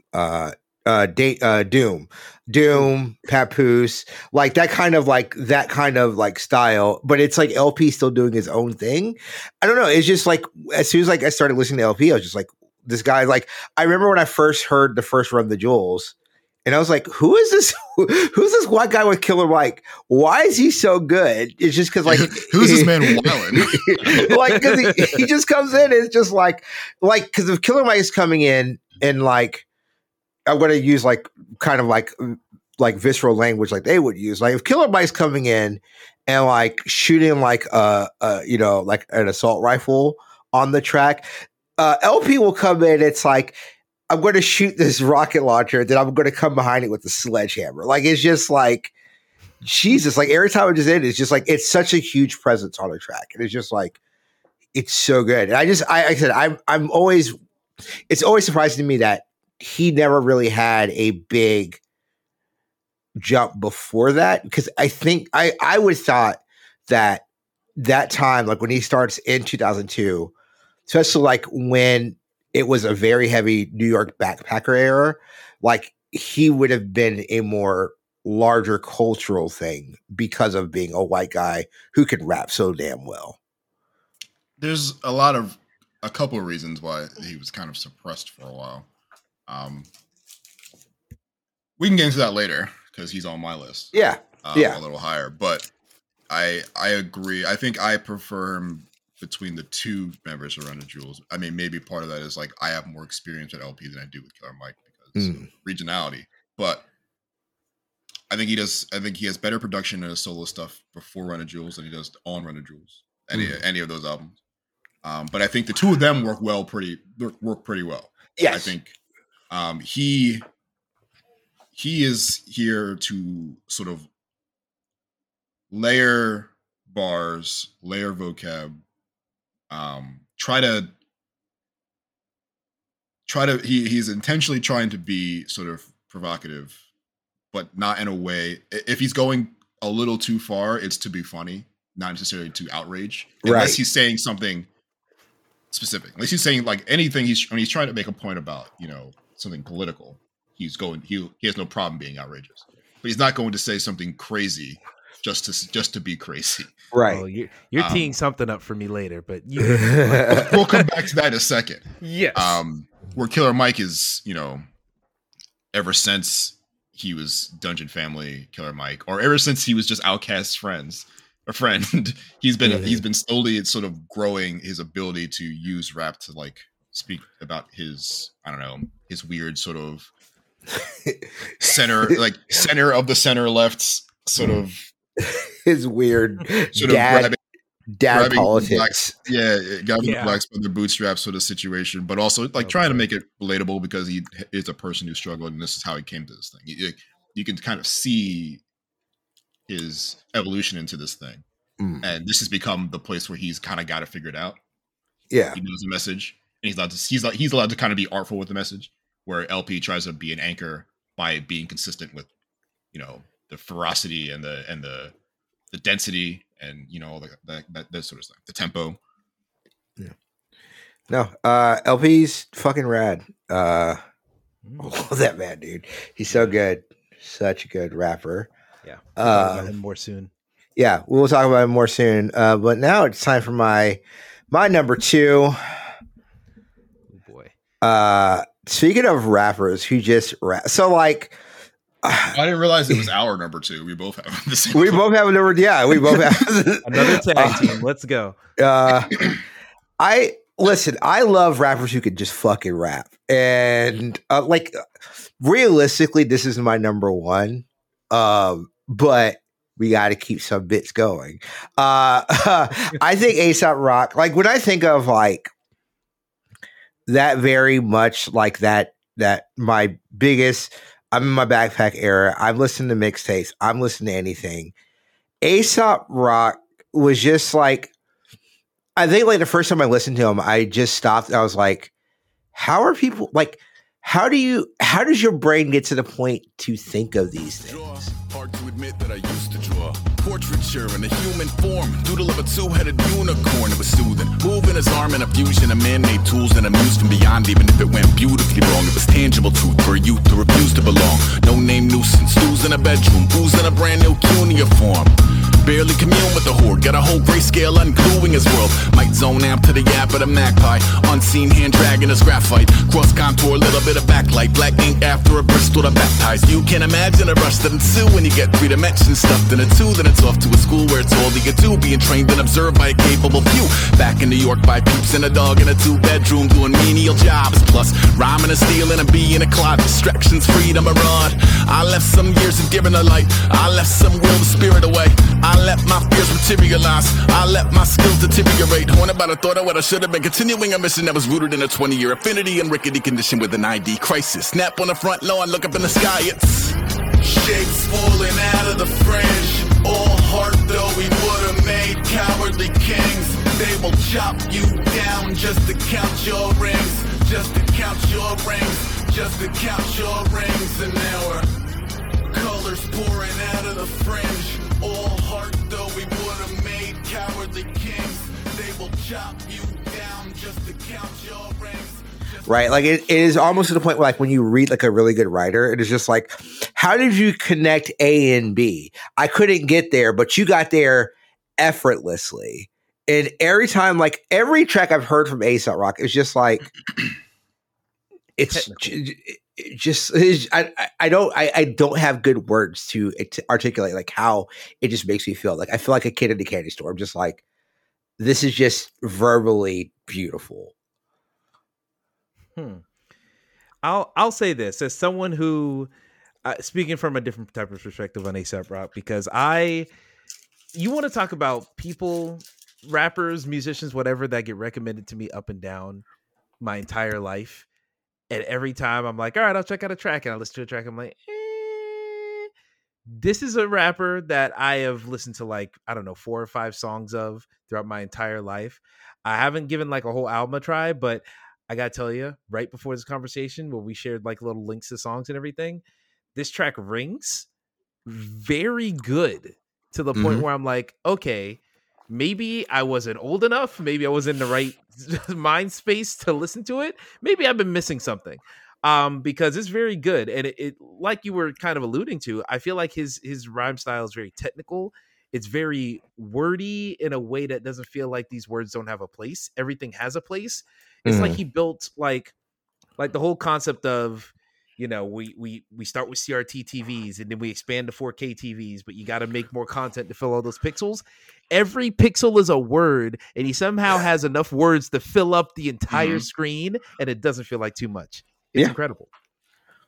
I can't imagine, like, he's definitely not just writing and then like making it fit. Like he's designing almost. Right. It feels like he's building. It's an engineering feat, the way he kind of lines these things up. And it doesn't work every time, but I think whenever you think of, you know, big A$AP Rock stuff, especially like you're talking about rapidy rap shit, like Big Bang is like just I smell the warm blood of the bill collector knocking. I get awkwardly sturdy with a frigid liquid backbone. I get swept in a pressure cooker trying to paddle back home. I get sprung with a vibrant alliance of clean attention by eclipsing doom that against attached to bash these picket fences. Now I'll attend the wedding of the open sword and festering, and when the groom presents the ring, the bride commenced the blistering. Textbook magnificently crude, prototype king berserker module, inserted vertical thirst, burst horizontal treasure, loose cannon span a starboard bow with a clipper ship dipped in truth, famine, pressure. Cabin fever made a pegging ludicrous, beautiful cartoon trooper swallow brutal futility with a teaspoonful of sugar. I rock ready, aim fire, while y'all rock ready, firing. Then blame the stationary target while the prey escapes the frame.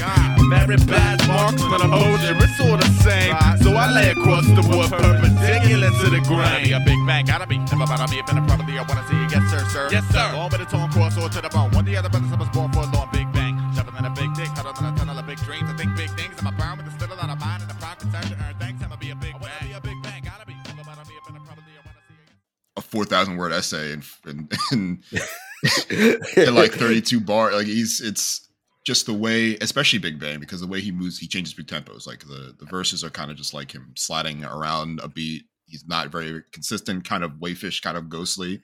And then here comes the hook, and the hook is him 16 right now, like as fast as possible.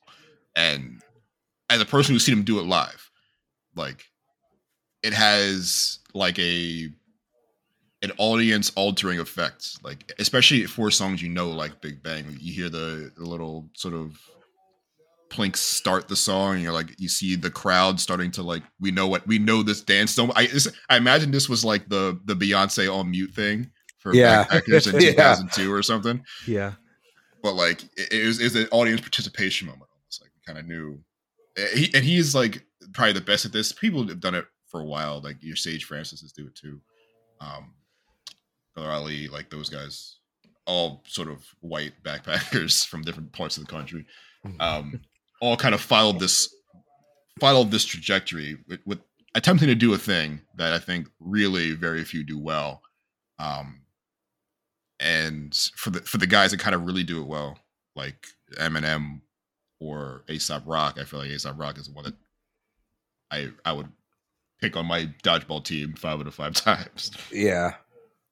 I think like the thing it's, if you were to compare rappers to basketball players, right? Like you said, like everyone wants to be Kobe or Michael, but when you actually see Kobe play, you're like, oh, I get it, right? Like it's just like I think every white rapper, especially like after the era of A$AP Rock, wants to be A$AP Rock, wants to go out there and do what he does. But it's such an unfathomable thing.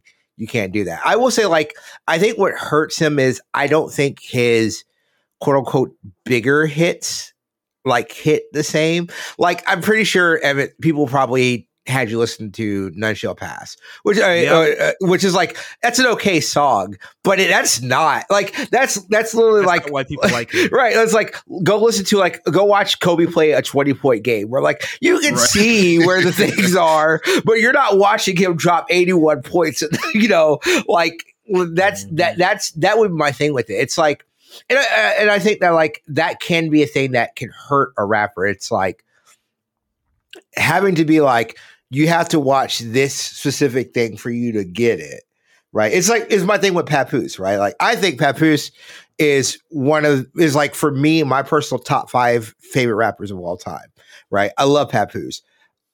I don't know if there's a song I can give you, be like, you should listen to this song to show you how good Papoose is. Like, even his features, I think, are like, I'm like, oh, this is kind of weak. I like you, but this is a weak feature, right? He's good on that Russ album from like last year or something. He's good on that Russ album. I'm just more thinking of like his big like mainstream was the Touch It Feel It remix, and he has the worst remix on that. Mary J. Blige has a better remix. They made the song 10 minutes long, and he has the worst. Exactly. The worst. Oh, it's so bad. But I think with A$AP Rock, like you have to get the right stuff. Like I said, I think Rings, I think Big Bang, like those are good songs to show what you're trying to see when you see this guy rap. Mm-hmm. Yeah. Very impressive dude. I got to listen to more of him, quite frankly. I got a lot of homework to do.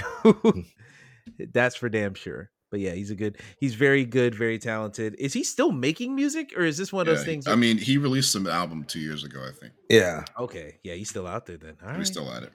Yeah. Well, yeah, I got some catalogs. I couldn't tell you what it sounds like, but I could. Like I am basically going on. I'm 22 years old. I got a CDR. I went on LimeWire. I downloaded all this A$AP Rock, and that is going to be my whole day.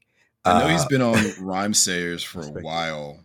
I think Impossible Kid, where Impossible Kid, where Rings is on.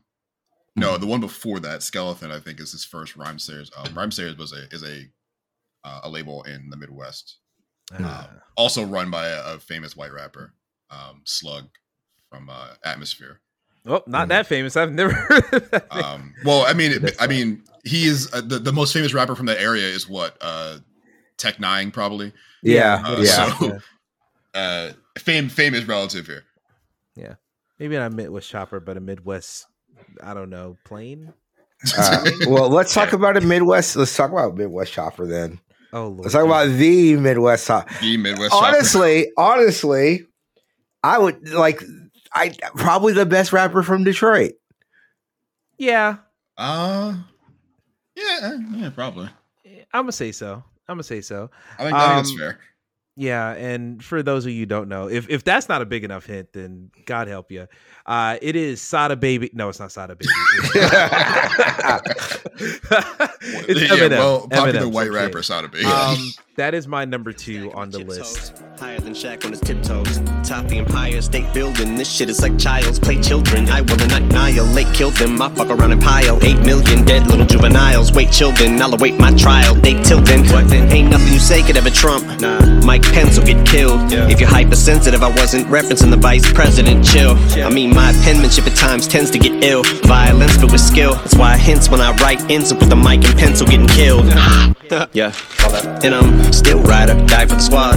So you know which side that I'm on if a battle line's ever drawn. But if I get involved, it'll be like canines in a brawl. But not similar to Mike Vick at all. Cause even if I don't have a dog in the fight, they ain't never gonna get rid of the fight in the dog. Now, I'm gonna keep it real. If we want to go to the last FM stats that I've been keeping since like 2012 or something, like 11 years of my musical taste being tracked in perpetuity, Eminem's my second most listened to artist out of all artists that I have on there. The only person I've listened to more than Eminem is Kendrick Lamar. So that's who we're working with right now. And I really only put Eminem as number 2 because it doesn't sit right in my soul to have him as number 1 in anything. But like, this is absolutely the type of shit that I at least used to live for. Eminem is one of those like got me into the genre rappers where, you know, I started listening to hip hop really hardcore around the Not Afraid era. Like, of course, I was always listening to rap. I was always listening to crunk. Anything on the radio I was listening to around that Not Afraid recovery era Eminem is when I started like downloading music and starting having like taste and deciding things I want to listen to specifically. And so, yeah, a lot of his shit, a lot of shady record shit got me in the Slaughterhouse later on. Like, this is where it starts. And what it is about him, a blessing and a curse. The thing that I like most about him is also the thing that leads to his downfall in a lot of people's eyes and in my eyes often. He plays with words like they're fucking action figures, and he has no respect for the things that those action figures do. So sometimes he'll just clank them together all innocently and he'll make a cool little story right in the universe. Other times he'll just throw his action figures at a dog because he thinks it's funny. And it's like, don't harm Sparky. Like, come on. Yeah, what do you have to do with this? Exactly. It's interesting to hear, and this is just like a old timer shit. It's interesting to hear that you get into Eminem after everybody else. Like, way after Eminem was like the biggest thing. You couldn't avoid him 10 years before that. I'm not saying you're like, oh yeah, I call him pills, and then had to write an album to recover from it, and that's the Eminem you learned. You like, first got introduced to. You're saying like, oh, Not Afraid. I was like, dog, that was when I was like, oh, that was like album 5 or some shit. Yeah, I was like, oh, I think I'm done. I think it's very weird. Eminem would have been on my list, but I knew he was going to be on like someone's list, and I was like, I'm going to use my space for someone else, right? I think Eminem probably would have been like, if A$AP Rock would have been my 1, would have like Eminem would have actually been my number 2.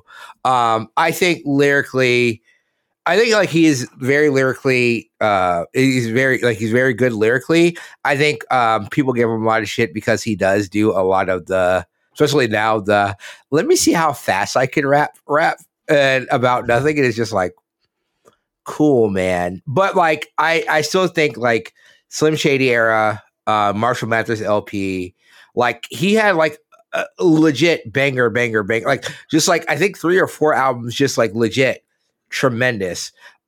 Goes and starts a band in D12. It is the best person on D12 by like a wide margin. It was him and just some fucking bums. Like I don't know if was this a tax fraud scheme? Like why was D12 a thing? Tried to put his homies on, but it didn't work. Yeah, but some homies, you gotta get some homies other jobs. Like, you don't get everybody has to be a rapper. You made a song called Stepping Stones where you just stepped all over them. Get the fuck out of here. I think it's funny. I don't know that I love I can't think of an Eminem album. I loved everything, everybody. Right. I think there's clearly standouts on everyone, but I don't think I would ever listen to one cover to cover anymore. I don't really not interested in that. But Yeah. Undeniable talent, obviously. Inspirational talent. Like this doesn't happen. Like a lot of this rap shit doesn't happen without him. I mean, Right. or you could argue that they would find some other white dude. I think that's true.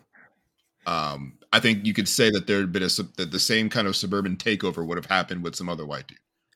I don't think it. I don't think it would have happened the same way without him. I don't think it would have happened. I think would there have been another white famous rapper? Yeah, because we had fucking Vanilla Ice, right? They're going to find one. Sure, but I'm saying they would have found someone to do the infiltration.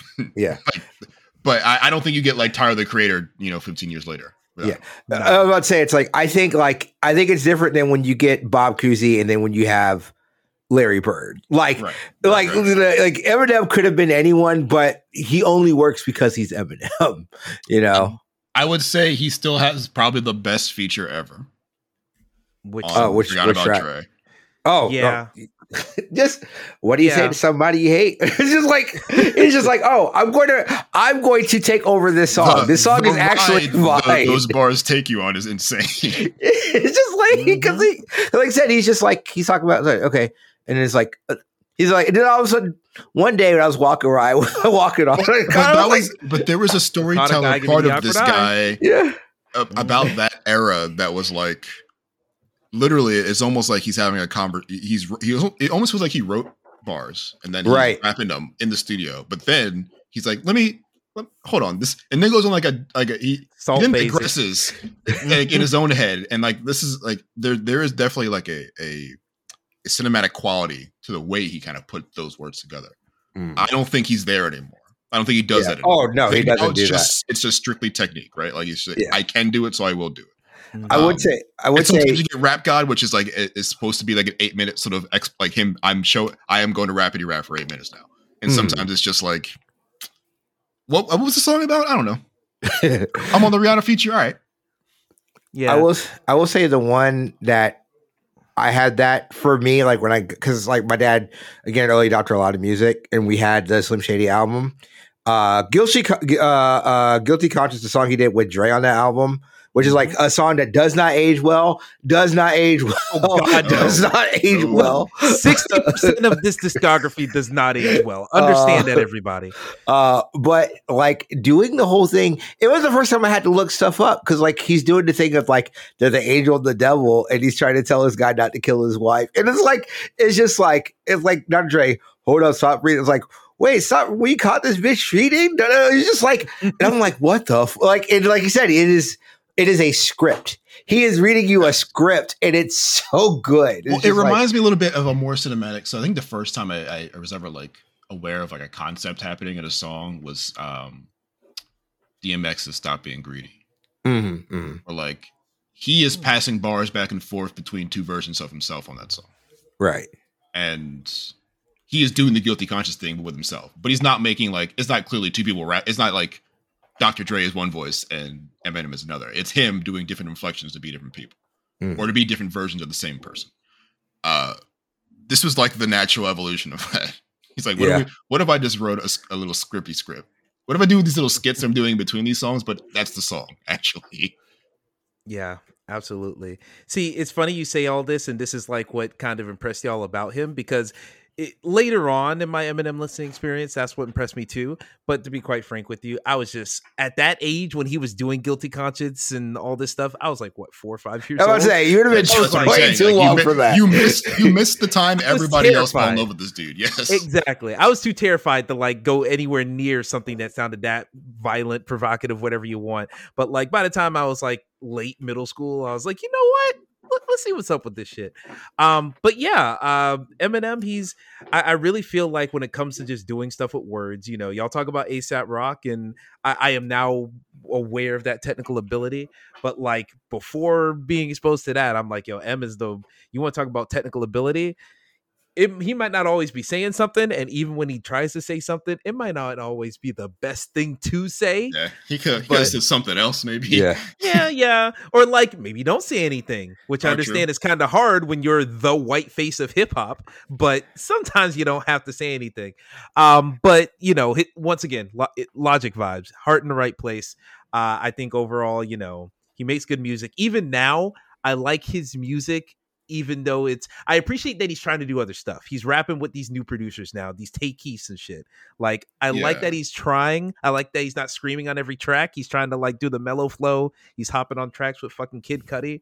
Like, it feels it feels in a way that kind of like when Jay-Z does it, it feels a little disingenuous when it's clearly like he's trying to. He knows what the trend sounds like, so it's like, how can I make a trap album?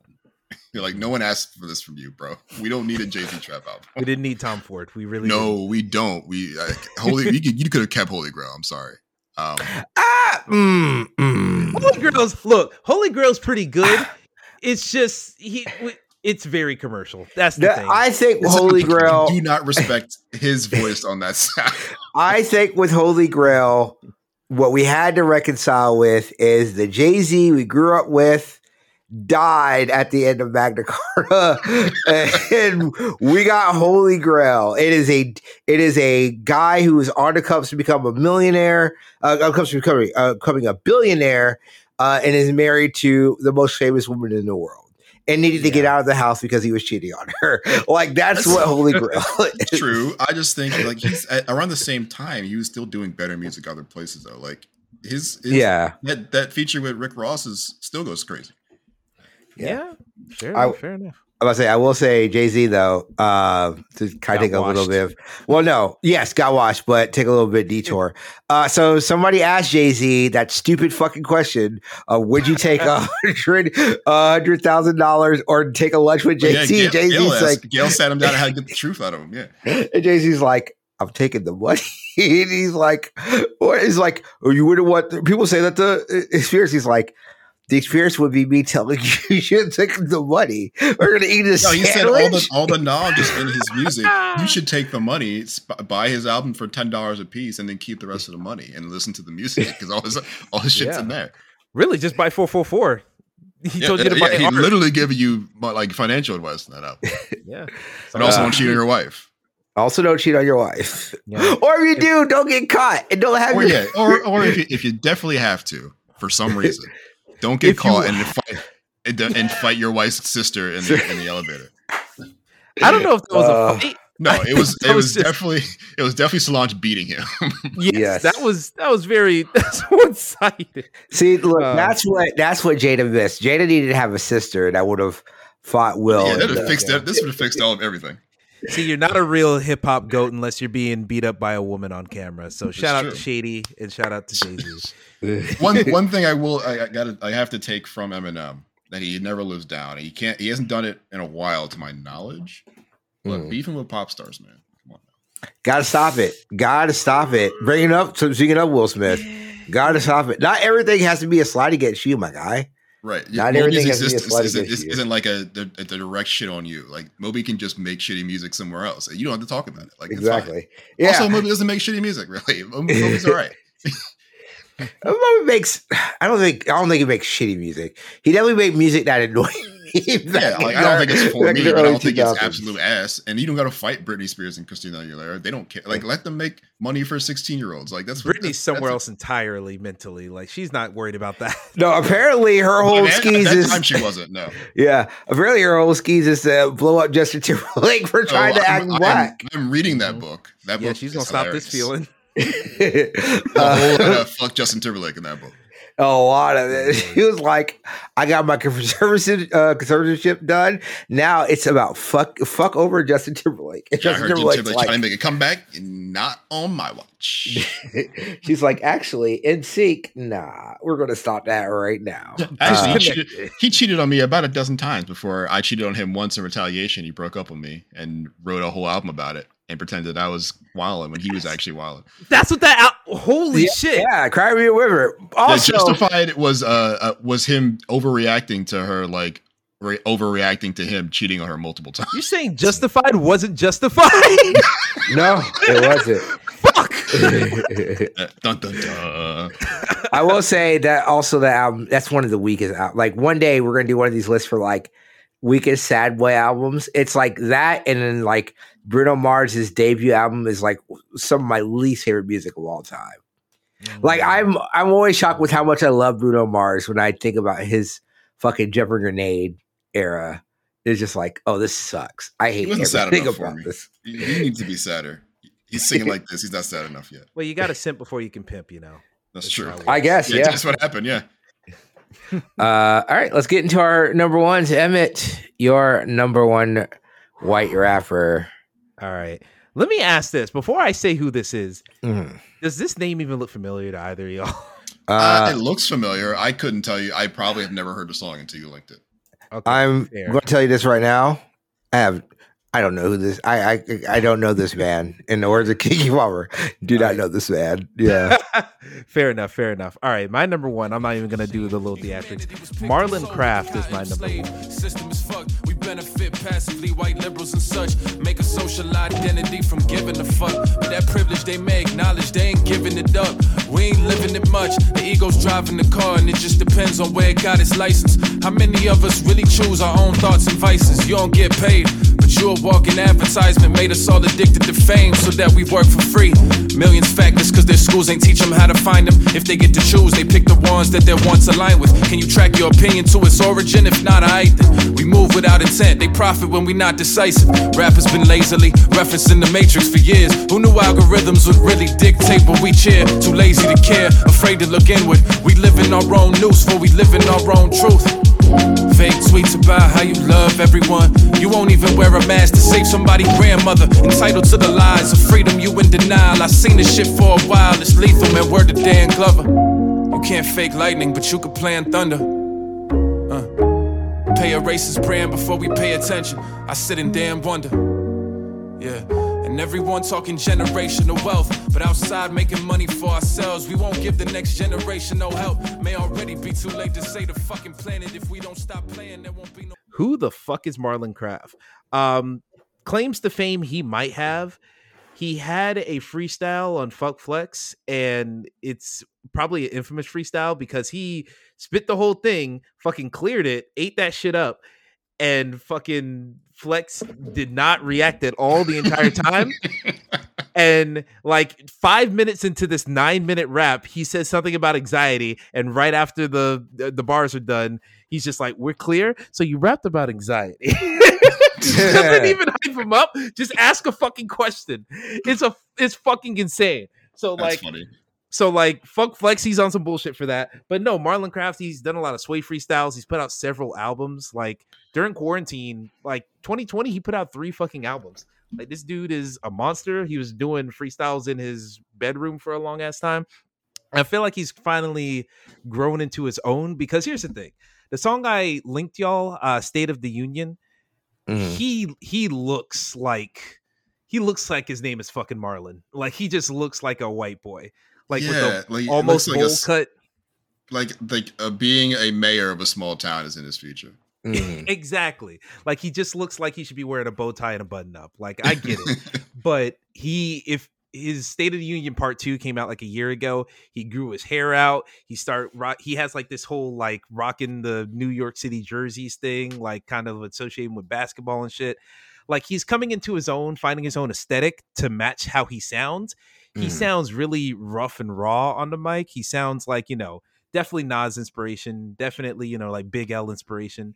That's the type of vibe he has with his music. And he just chooses a lot of like good soulful, like that 90s, early 2000s, like boom bappy hip hop. He's still keeping that sound alive. But I linked the State of the Union song specifically because unlike a lot of these rappers that are going for that nostalgic sound, he doesn't just stay in that era topic wise. He will get political on his shit, and he will get political in a way where it's not the logic of, I want everything to be nice for everybody. It's not the Eminem where it's like, I'm going to very clumsily say something that is maybe not even my place to say. He will get in there and say actual real shit. He'll say shit that like, he won't say anything out of pocket for a white person, but he will say stuff that's like, I'm gonna say this shit and I'm white, but it is still the right thing to be said. Right. So like it's something where I have to respect it. So for him to come raw on all these beats, for him to be saying the right things, it's just really impressive. Like in one of his Sway freestyles, he says something about like all these dudes out here doing the white boy Olympics. I'm good off that. Like he's not corny, but he's also not trying to like lean into the fact that he is white in this space while still acknowledging that he is white in this space. It's not a novelty for him. It's just a fact of life, you know? Yeah, I just like when I was listening to the link when you sent it in, I was like, I've heard this. I've heard him before, right? Mm-hmm. I just don't think I've ever heard his name or saw his name or noticed his name. Yeah. But I definitely have heard him before. I think I enjoy like how you are going to go back and listen to some more A$AP Rock. Hopefully, I'm gonna go and I'm gonna check out some Marlon Craft. Yeah, I was enthused to listen to more Marlon Craft. I'll say if you want like the song to listen to, like his most popular song called Gang Shit, it's a verse from a cop, verse from a Klansman, a verse from an incarcerated black man. And I was like, all right, maybe you don't have the grounds for all of these verses to be something you're rapping. But at the same time, I respect the vision. Like it's very compellingly made. And then, you know, the album Home Court Advantage Volume 1, that's the one that made me a fan. Ever since then, it's Marlon season all day, every day. So yeah, definitely check him out. He's very, very good. All right. I'm going to just go ahead and drop on this grenade because there's not going to be a good way. To be the finale? No, I don't want it to be the finale. I don't. My number one pet rapper is John Cena. Now, your boy's a bad man, and we invading the streets, make them clap a rapper skirt, they be dropping the heat, shock the world, now I'm standing alone. I flip fools like them clamshell cellular phones, you can't help but nod your head to the track. Fuck the water down rap, we be taking it back, give it to me straight, ain't no chasing it, check yourself in the mirror, ain't no facing it, cause you playing the role and you planning to fold, this the master plan, we got the planet on hold, we all over the streets like your favorite sneaker, breaking up your sound like a drive-through speaker, everything that I be spitting is strong, after I rock, fast forward through the rest of the song, we the monkey wrench, that's gonna ruin your plan, and don't fuck with John Cena, I'm a bad. You guys heard me. Fred's dad? Huh? Fred, oh my God. I'm so mad. I know that fucking reference. That's a part of the internet I was not a part of. It's like one of those things where like I was old enough where I wasn't on the internet, like outside like LiveJournal or whatever, but like not on YouTube. So like the Fred Annoying Orange era, I have no frame of reference except for that John Cena played Fred's dad, and Fred has like some weird voice. That's all I know about Fred. I'm too old to know about Fred. I watched that movie on Nickelodeon. That shit was actually not. Did you watch it on YouTube before it was on Nickelodeon? No, I didn't care about Fred at all, but I was I was old enough to like still be keeping up with Nickelodeon despite me not being in Target anymore. So I was like, I'm still watching this Fred movie because John Cena's in it. And then it ended up being just like Pee Wee Herman's Playhouse at Home, which was like good enough. Yeah, I don't know. Like every time I think of Fred, I'm like, who was the audience for this? Listen, me 2 years ago. Yeah, we found some of it right here. Yeah, listen. We talked about like how sonically a lot of these rappers are, the wordplay, A$AP Rock's like mastery of verbiage and being able to rap so well. Paul Wall being able to transcend decades and changing his style, but still being a very distinct way. Even Lil Dicky being so smart to have some kind of wit into his raps. John Cena ain't got none of that. John Cena has none of that. John Cena, honestly, if we're going to talk about like, I think John Cena, if we were looking at, no, because you can't even say, I was going to say if we look at like celebrity rappers, but like Drake's a better rapper than John Cena. Drake is technically a celebrity rapper. Donald Glover is not a better rapper than John Cena. I was going to say that. I disagree. He's not a better rapper than John Cena. John Cena has one album. So this is like why I have to quantify this. John Cena has one album. But that album is a fucking banger. My time is now. Are you ready to put on record that John Cena is the Lauryn Hill of white rappers? Okay, so here's the thing. I can't say that.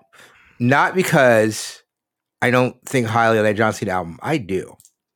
I do not think highly. I would say the album, to me, is around the same kind of thing that I give the Miseducation of Lauryn Hill, which I think is the most overrated album of all time. I love Lauryn Hill. All right. It took us this long in the top five white rappers list. It took us this long to say something racist. I'm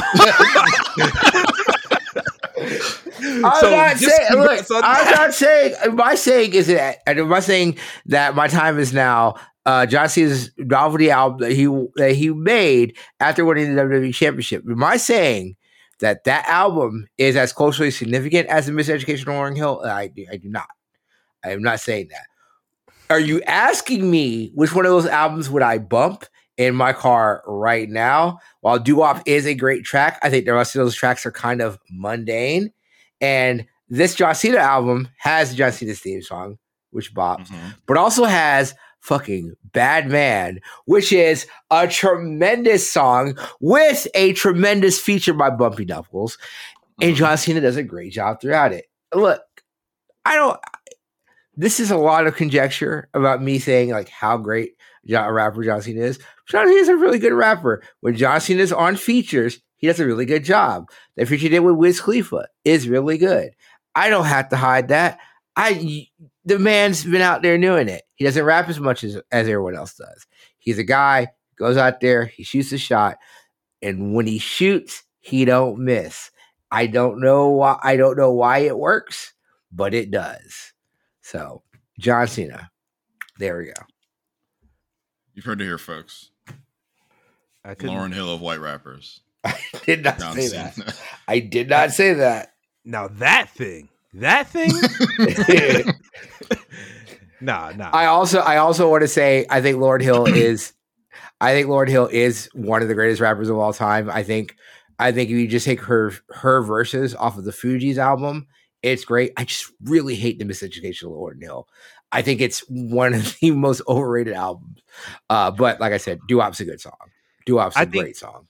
I think you know what? I think Miseducation of Lauryn Hill is a great album if you're in the mood for some R&B as well at the same time. That's the problem with that album. Yeah, it's definitely I think a lot of the pushback against that album is that it's really not a rap album. No. Yeah. Shreps on about half of it. The singles are rap songs. Doo-Wop and what was the second single? Everything is Everything. Yeah, Everything is Everything that's oh god, that song fucking whips too. Yeah, that's the second single off that. Actually, like Nothing Even Matters, like the other songs that are good on that album are not rap songs. Yeah. Like, and not even close. Like you gotta light incense to this record, right. Really be able to, get the cocoa butter on and, I don't know, sit in the dark in the tub or something. Those Andre 3000 catnip songs. Yeah, this was The Love Below. Yeah, that's the type of song that's playing in that one scene from Brown Sugar where Taye Diggs and Shania Lathan are in the tub. Yes. That's the song. Every black love movie or that has a protagonist and their love interest has like a Lauryn Hill song in the background when they're on the phone texting or something, or Love like Jones, boom. Yeah. But yeah, that's like I said, that's my defensive ass album. That's my defense of John Cena. I think it's a bit for the show too. Like I don't think he's actually a top 5 guy. Like I said, I'd probably swap him out with Eminem and move A$AP Rock up a little bit. But I'll agree with you that Bad Man, great track. Listen that fucking track is fucking slaps. And his verse on the Merch track is good too. Yeah, it has no business being as good. Oh, My Time Is Now. There's a reason why that's still his fucking theme song. My Time Is Now is a fucking like that's like I think in like wrestling theme songs. I thought about doing like a list like this for wrestling theme songs. There's so many good ones. I don't know if there's a better like I sung my wrestling theme song than My Time Is Now. Maybe Sexy Boy. Because Sexy Boy is also pretty damn good. The thing is, I think My Time Is Now is a better song than Sexy Boy. Oh, yes. Yes. Like if you had the aux and you put Sexy Boy on, we're taking that aux from you. Get it out of here. My thing is, do you put in My Time Is Now or would you put My Time Is Now over Judas? That would I think would be the fight. Yes. Yes. As a Judas and Chris Jericho disrespecter. That's an easy choice. That song has a good. Now, My Time Is Now versus Big Pressure. I don't know. We have a conversation, I think. Oh, Big Pressure. That's song fucking. Have you heard Big Pressure yet, Emmett?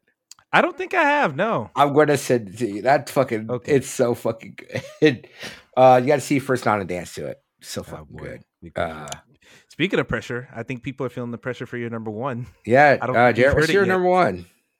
Oh, I forgot I didn't do this show. Yeah, I wasn't going to fucking dive on a grenade for John Cena. No. LP is my number one.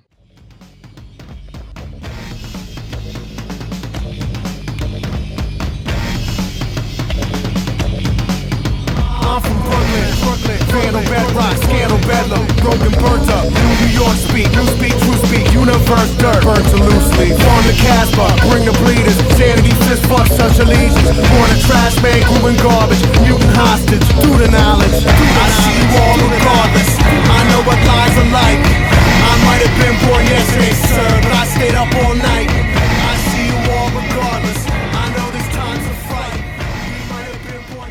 Yeah. There's a definitive statement. I think LP is the greatest white rapper. I don't think I disagree. I disagree. I won't be mad at you for that opinion.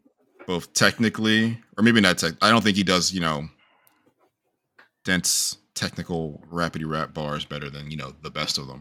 But I think he does everything he does well. More importantly, I think he's one of the few rappers you never have to wonder, like, was he doing this for the culture? He LP between 2003 and I guess 2008 when Definitive Jux finally fell apart was the culture in New York. Like Backpackers, I associate Talib Kweli, Mos Def, like the Black Star people, and basically Definitive Jux as like the beginning of backpacking. They were filling the gap that was left after like Shiny Suit, P. Diddy shit in New York. That they never really got an opportunity to like bring that kind of older rap back because it immediately got jumped in. Immediately, Usher slid in and brought Lil Jon with him. And now it's crunk music for 10 years. They did their best to try to like hold down what was this culture that they grew up with, even if it meant they had to be indie, they had to be underground, they had to do it themselves. Literally, LP had to do it himself. A$AP Rock was a Definitive Jux guy for a little while, but it was they were for the culture, putting out whatever they could, making whatever they could off it, and just running the cycle to the ground of real hip hop, real hip hop. Then he lost all his money, partially because he got some of his business partners pulled out and didn't really need his permission to. So they kind of took the money with him. A lot of production was already cooked. All the money's already spent for, getting disc press, getting studio time. So there's no way to recoup it. So I kind of went bankrupt trying to keep the culture alive, and wrote a bunch of solo shit to try to express himself through it, I guess. A, they try to get his solo career off the ground, but B, because he had spent so much time with like Cannibal Ox, like in hip hop groups trying to like make it a posse situation, they never really thought about making like real solo albums that were outside, that weren't just expressions or weren't just demonstrations of his production ability, because he was a pretty good producer forever. Like I said, I think the stuff, Fantastic Damage era, Cannibal Ox stuff, is all better production than he does for Run of Jewels. I think Run of Jewels is maybe more creative, maybe it takes more sources, but I don't think it's as consistent as any of the stuff he's done, between 2002 and 2008 or whatever. I think his two big solo albums right after the fall of Definitive Jux, I'll Sleep When You're Dead and Cancer for the Cure, are like inspired rap albums outside of the fact that, without having to caveat them as like white rap albums. He's kind of commented on Cancer for Cure being like almost like a blues album for him, because he had nothing, was literally just kind of like, I had not thought about sitting and writing bars outside of just trying to rap for like really trying to say something. He had done a lot of old stuff kind of hints at like concept and sort of trying to like dig at something a little deeper creatively. But it wasn't until I'll Sleep When You're Dead when he was really kind of expressing that. And those two albums, that and Cancer for Cure, back to back, are like him talking about like his upbringing, him talking about what the city has done to him and what it means to him, that kind of stuff. They really weren't doing that kind of shit before. He gets noticed by all these other producers, all these other rappers, including Killer Mike, because there is no question about like who is the culture in New York. The people in New York, rappers in New York, know who LP is. I think he's demonstrated that very well since in the Run to Jewels days, because he knows that this is both a font for sort of a creative kind of expression he's never done before, and Killer Mike's never done before, for them to like kind of really have fun in a way that they maybe don't have fun in like on rap music. I don't think Killer Mike was really having fun. And for Cancer for Cure, LP was definitely not having fun. But the first Run the Jewels is like them really kind of just dick rapping, but also with like a hint of politics, like, but also kind of creating a sound and throwing back to a sound they both love and respect, and try to do it as energetically as possible. I don't say this as a knock to either of those. It felt like watching an Adult Swim show. Well, I mean, back in those days, they kind of was, because right? Adult Swim jumped on it immediately, and it became their identity for a while. Yeah. But Run and Jewels then became sort of a platform for like resistance almost. It became like representative of a kind of like resistance rap, which also included Killer Mike using it as like a Black Lives Matter sort of pedestal.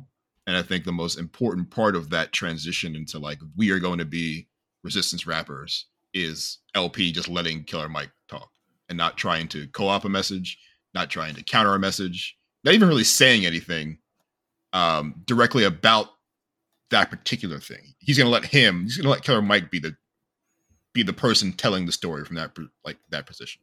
It isn't that he's not saying anything. Like, Killer Mike's entire rap career has been like anti-military, anti-imperialism, anti-racism, but never in a way that he preaching to someone is like a secondary thing. This is how he feels. This is what he's saying. And that doesn't change. But like, when people are calling Killer Mike to interview him about things he's saying about things happening in Atlanta or whatever, or him trying to take stands, him doing interviews with Bernie Sanders and shit, like, they are calling Killer Mike, and it's never the LP show, and LP doesn't want it to be a show. Like, when it comes to talking about that shit, he's building this, helping him build a platform as equals, and then letting Killer Mike take the reins when it comes to talking about that kind of stuff. I don't know many people who would be in that position who would do the same thing. But I think that comes from his sort of relationship to the culture way back in the day. He knew he had to, rightly or wrongly, if you're a white dude who raps, you have to work harder than everybody else. But after you get there, your rocket takes off faster and farther than everybody else. That has never been the goal for him. It was never really in the cards for him. And now that it clearly is, that's nothing's ever changed. Nothing's changed about him and his relationship to it. And I don't trust I don't think I would trust anybody else in that position. I think if anyone's earned it, it's him. As a person who's lost everything doing it and then had to build it all back up again. His story, I think, justifies my opinion of his place in the hierarchy of these baby powder bar banisters.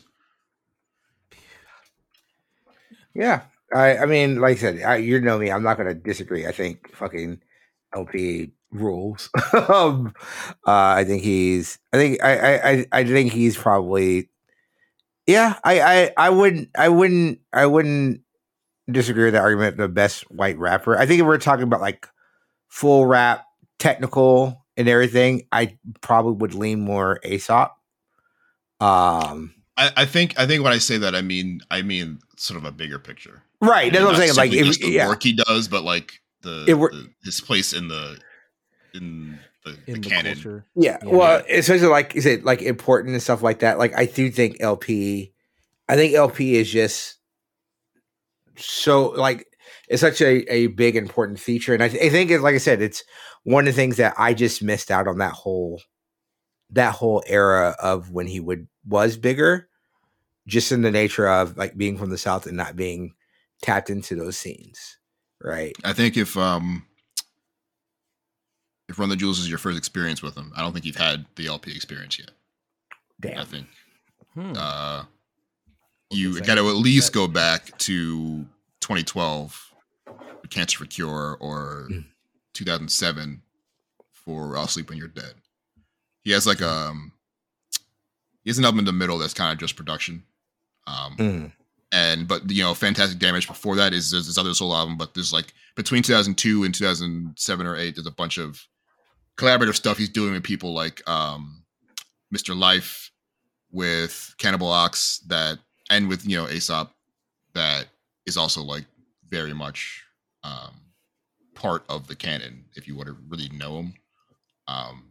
Despot, like the Posse stuff though, that's just like New York rap from 2003. Like if you could listen to any of that and it probably all sounds the same. It's gonna sound a lot like Griselda, with different production basically.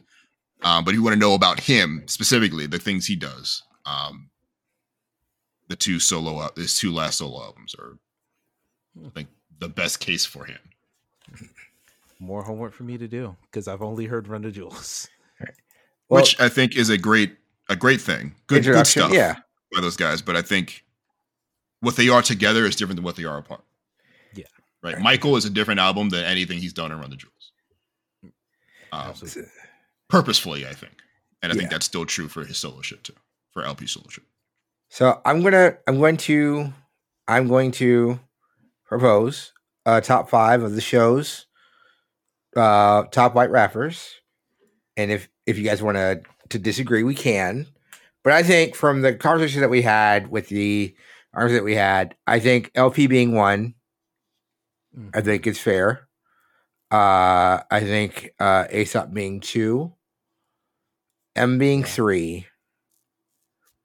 Paul Wall. I feel like Paul Wall might be 3. He's on all four lists. The debate is either Paul Wall. Okay, so then Paul Wall 3. I think considering what our lists say, Paul Wall makes more sense at 3. Yes. Okay. Yeah. Paul Wall 3, M4, and then just Marlon Craft 5. No, John Cena. John Cena, top 5 rappers. We said it is come like because I feel like if you put Bubba Sparks at 5. I mean, I feel like you're just doing a lesser version of LP. Maybe Action. I could be talking to Action Bronson 5. I respect Action Bronson. I could take him at 5. Yeah, I think Action Bronson is our 5th. I think we go LP, we go A$AP Rock, we go Paul Wall, Eminem, and Action Bronson. I think that's it. I feel good about that. You know who's not on our list? Post Malone. Because fuck that. You can't have one hot song and get on our list. You can't get on this list if you perform next to Pokemon. I'm sorry. That's what it is. That might be true. Hey. I'm sorry, White Iverson. But yeah. You can't look like a Nazi and make music that we want to put on here. That dude looks like he's straight out of American History X. I'm sorry. He's made some decisions about his face tattoos. Yeah, grow some hair back, my guy. Listen, least. the Magic community will not stand for this slander of Post Malone. Lord. But yeah, that's our list of our top 5 favorite white rappers. We made a listicle, and actually, you know, I thought this was pretty fun. I thought it was a great way of us doing this list. We're shaking it up. We're shaking the format up. I enjoyed this. Yeah, Make me feel young again next time we do a list as well. No, next list we're gonna do video games. No, never. Never. I do want to do that. I want to do like a March Madness style bracket on I was either thinking like the wrestling promos, which would be pretty fun. I feel like me though, as a person who watches a lot of it, I don't think I could name 16 wrestling promos that I remember. Right. Or if we did it like the song wise, and I think it's very fun to have Emmett, who may not have a lot of reference for all these songs, to just hear the song and be like, why do you guys care about this glass breaking? It's like, but Stone Cold would come out. He wasn't there. He wasn't there. The gift of him popping up out the coffin. I know some things. Actually, wait, that's fucking Undertaker. I'm about to say. Exactly.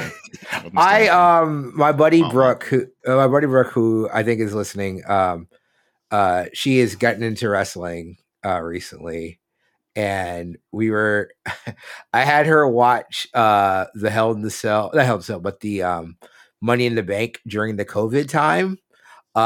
When they're at Titan Towers, where they're at Titan Towers, and it's just and like fucking Baron Corbin throws somebody off a roof, murders 3 people, just throws Rey Mysterio off the roof of the Titan Tower.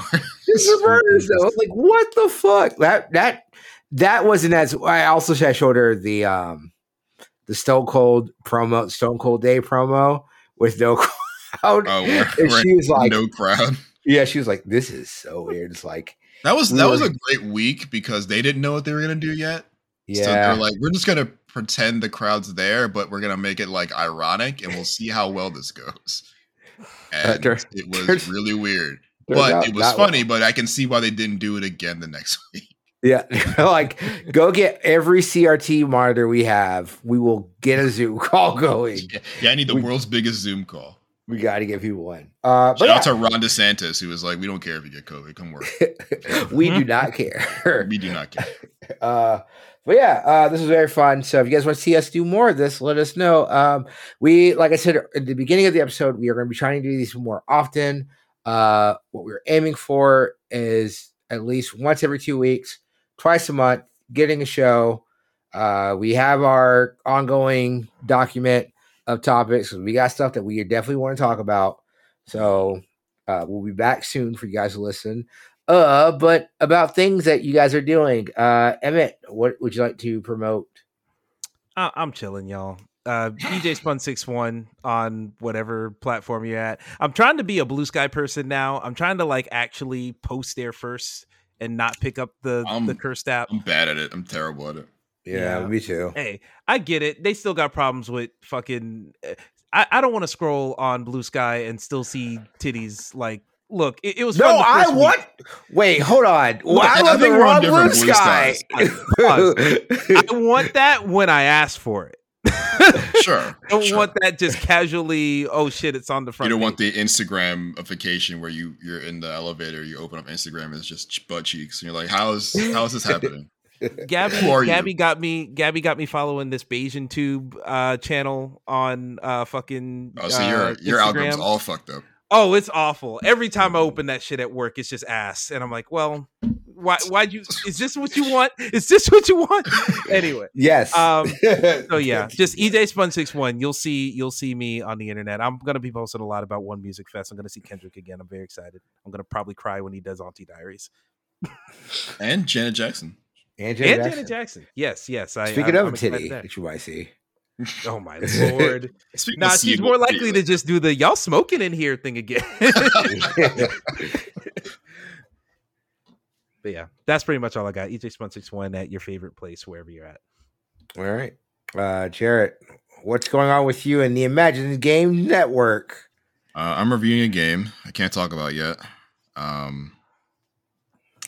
But if you want to see me talk about it, it'll be on Twitter. Sneak peek. This game is bad. Great. Also, you're on Alan Wake 2. No, that game is actually supposed to be the fucking banger. Yeah, it's actually probably the exact opposite. Yeah, you're also on kind of funny games daily.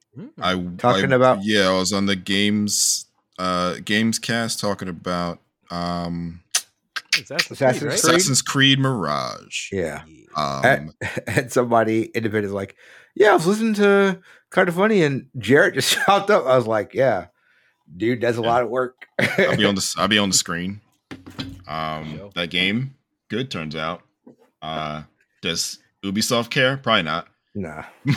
But if they needed encouragement to maybe make another one of these, please. I don't need a 300-hour RPG. I don't need it. Maybe alternate it like Call of Duty. Give us a 300-hour RPG, then 3 years later another small intimate thing. I think this is what they did until they figure out what Infinite or Infinity is or whatever that is supposed to be. Yeah. This was clearly like maybe them trying to get like a little sassy on another Valhalla DLC, but they were like, we can actually probably make a game out of this, and they did. So I don't know, I don't know if we should be expecting another one of these, but maybe they should. That's all I'm saying. I will now stop holding my breath. Thank you. Well, hey, you can follow me on Twitter on Blue. Well, no, it's Blue Sky. It's something different. I should have just used Turbo Bison on Blue Sky. I didn't. I was a fool. You want another invite code so I can just? I have so many invite codes. I can't get rid of them now. Yeah, exactly. What the fuck? But yeah, you can follow me on things. Just look me up. And also turbobison.com. That's a thing soon. Yeah, I'm gonna start. You posting hole in that? What's going on? No, I am not. I'm getting back into the writing thing. We're just getting things set up. So if you want to sign up for my Blogspot was that showed my age. GeoCities. What the fuck is it? It's turbobison.tumblr.com. What's the fucking writing site? Substack. If you want to, check my Substack. It's coming soon. Doing currently outlining stuff right now, talking about like the weird case of games becoming old again. Played through Sonic, which is pretty fun, enjoying it. But it for sure it's Sonic 4 that's finally come out, and like with Mario Wonder, I've had some thoughts about how nostalgia can work if we are willing to move to a new state. So yeah. Working on that stuff, and like I said, this podcast, and also Live from the Full House, the show I do with Sonia Valentine about the Fresh Prince of Bel-Air, will be coming back as soon as SAG-AFTRA's deal gets done. So AMTV, I'm just saying, no pressure, but I would like to do my show with my very talented friend. I need you guys to get the actor some money. Chop. Get on it. But for Jarrett, for Emmett, I'm TL Foster. This has been Welcome to the Thing. And the greatest white rapper, as determined by us, is LP. Take your bow, sir. LP, who blocked me on Twitter. Unblock me and take your bow. Also, shout out Iggy Azalea. Fuck that. Gross.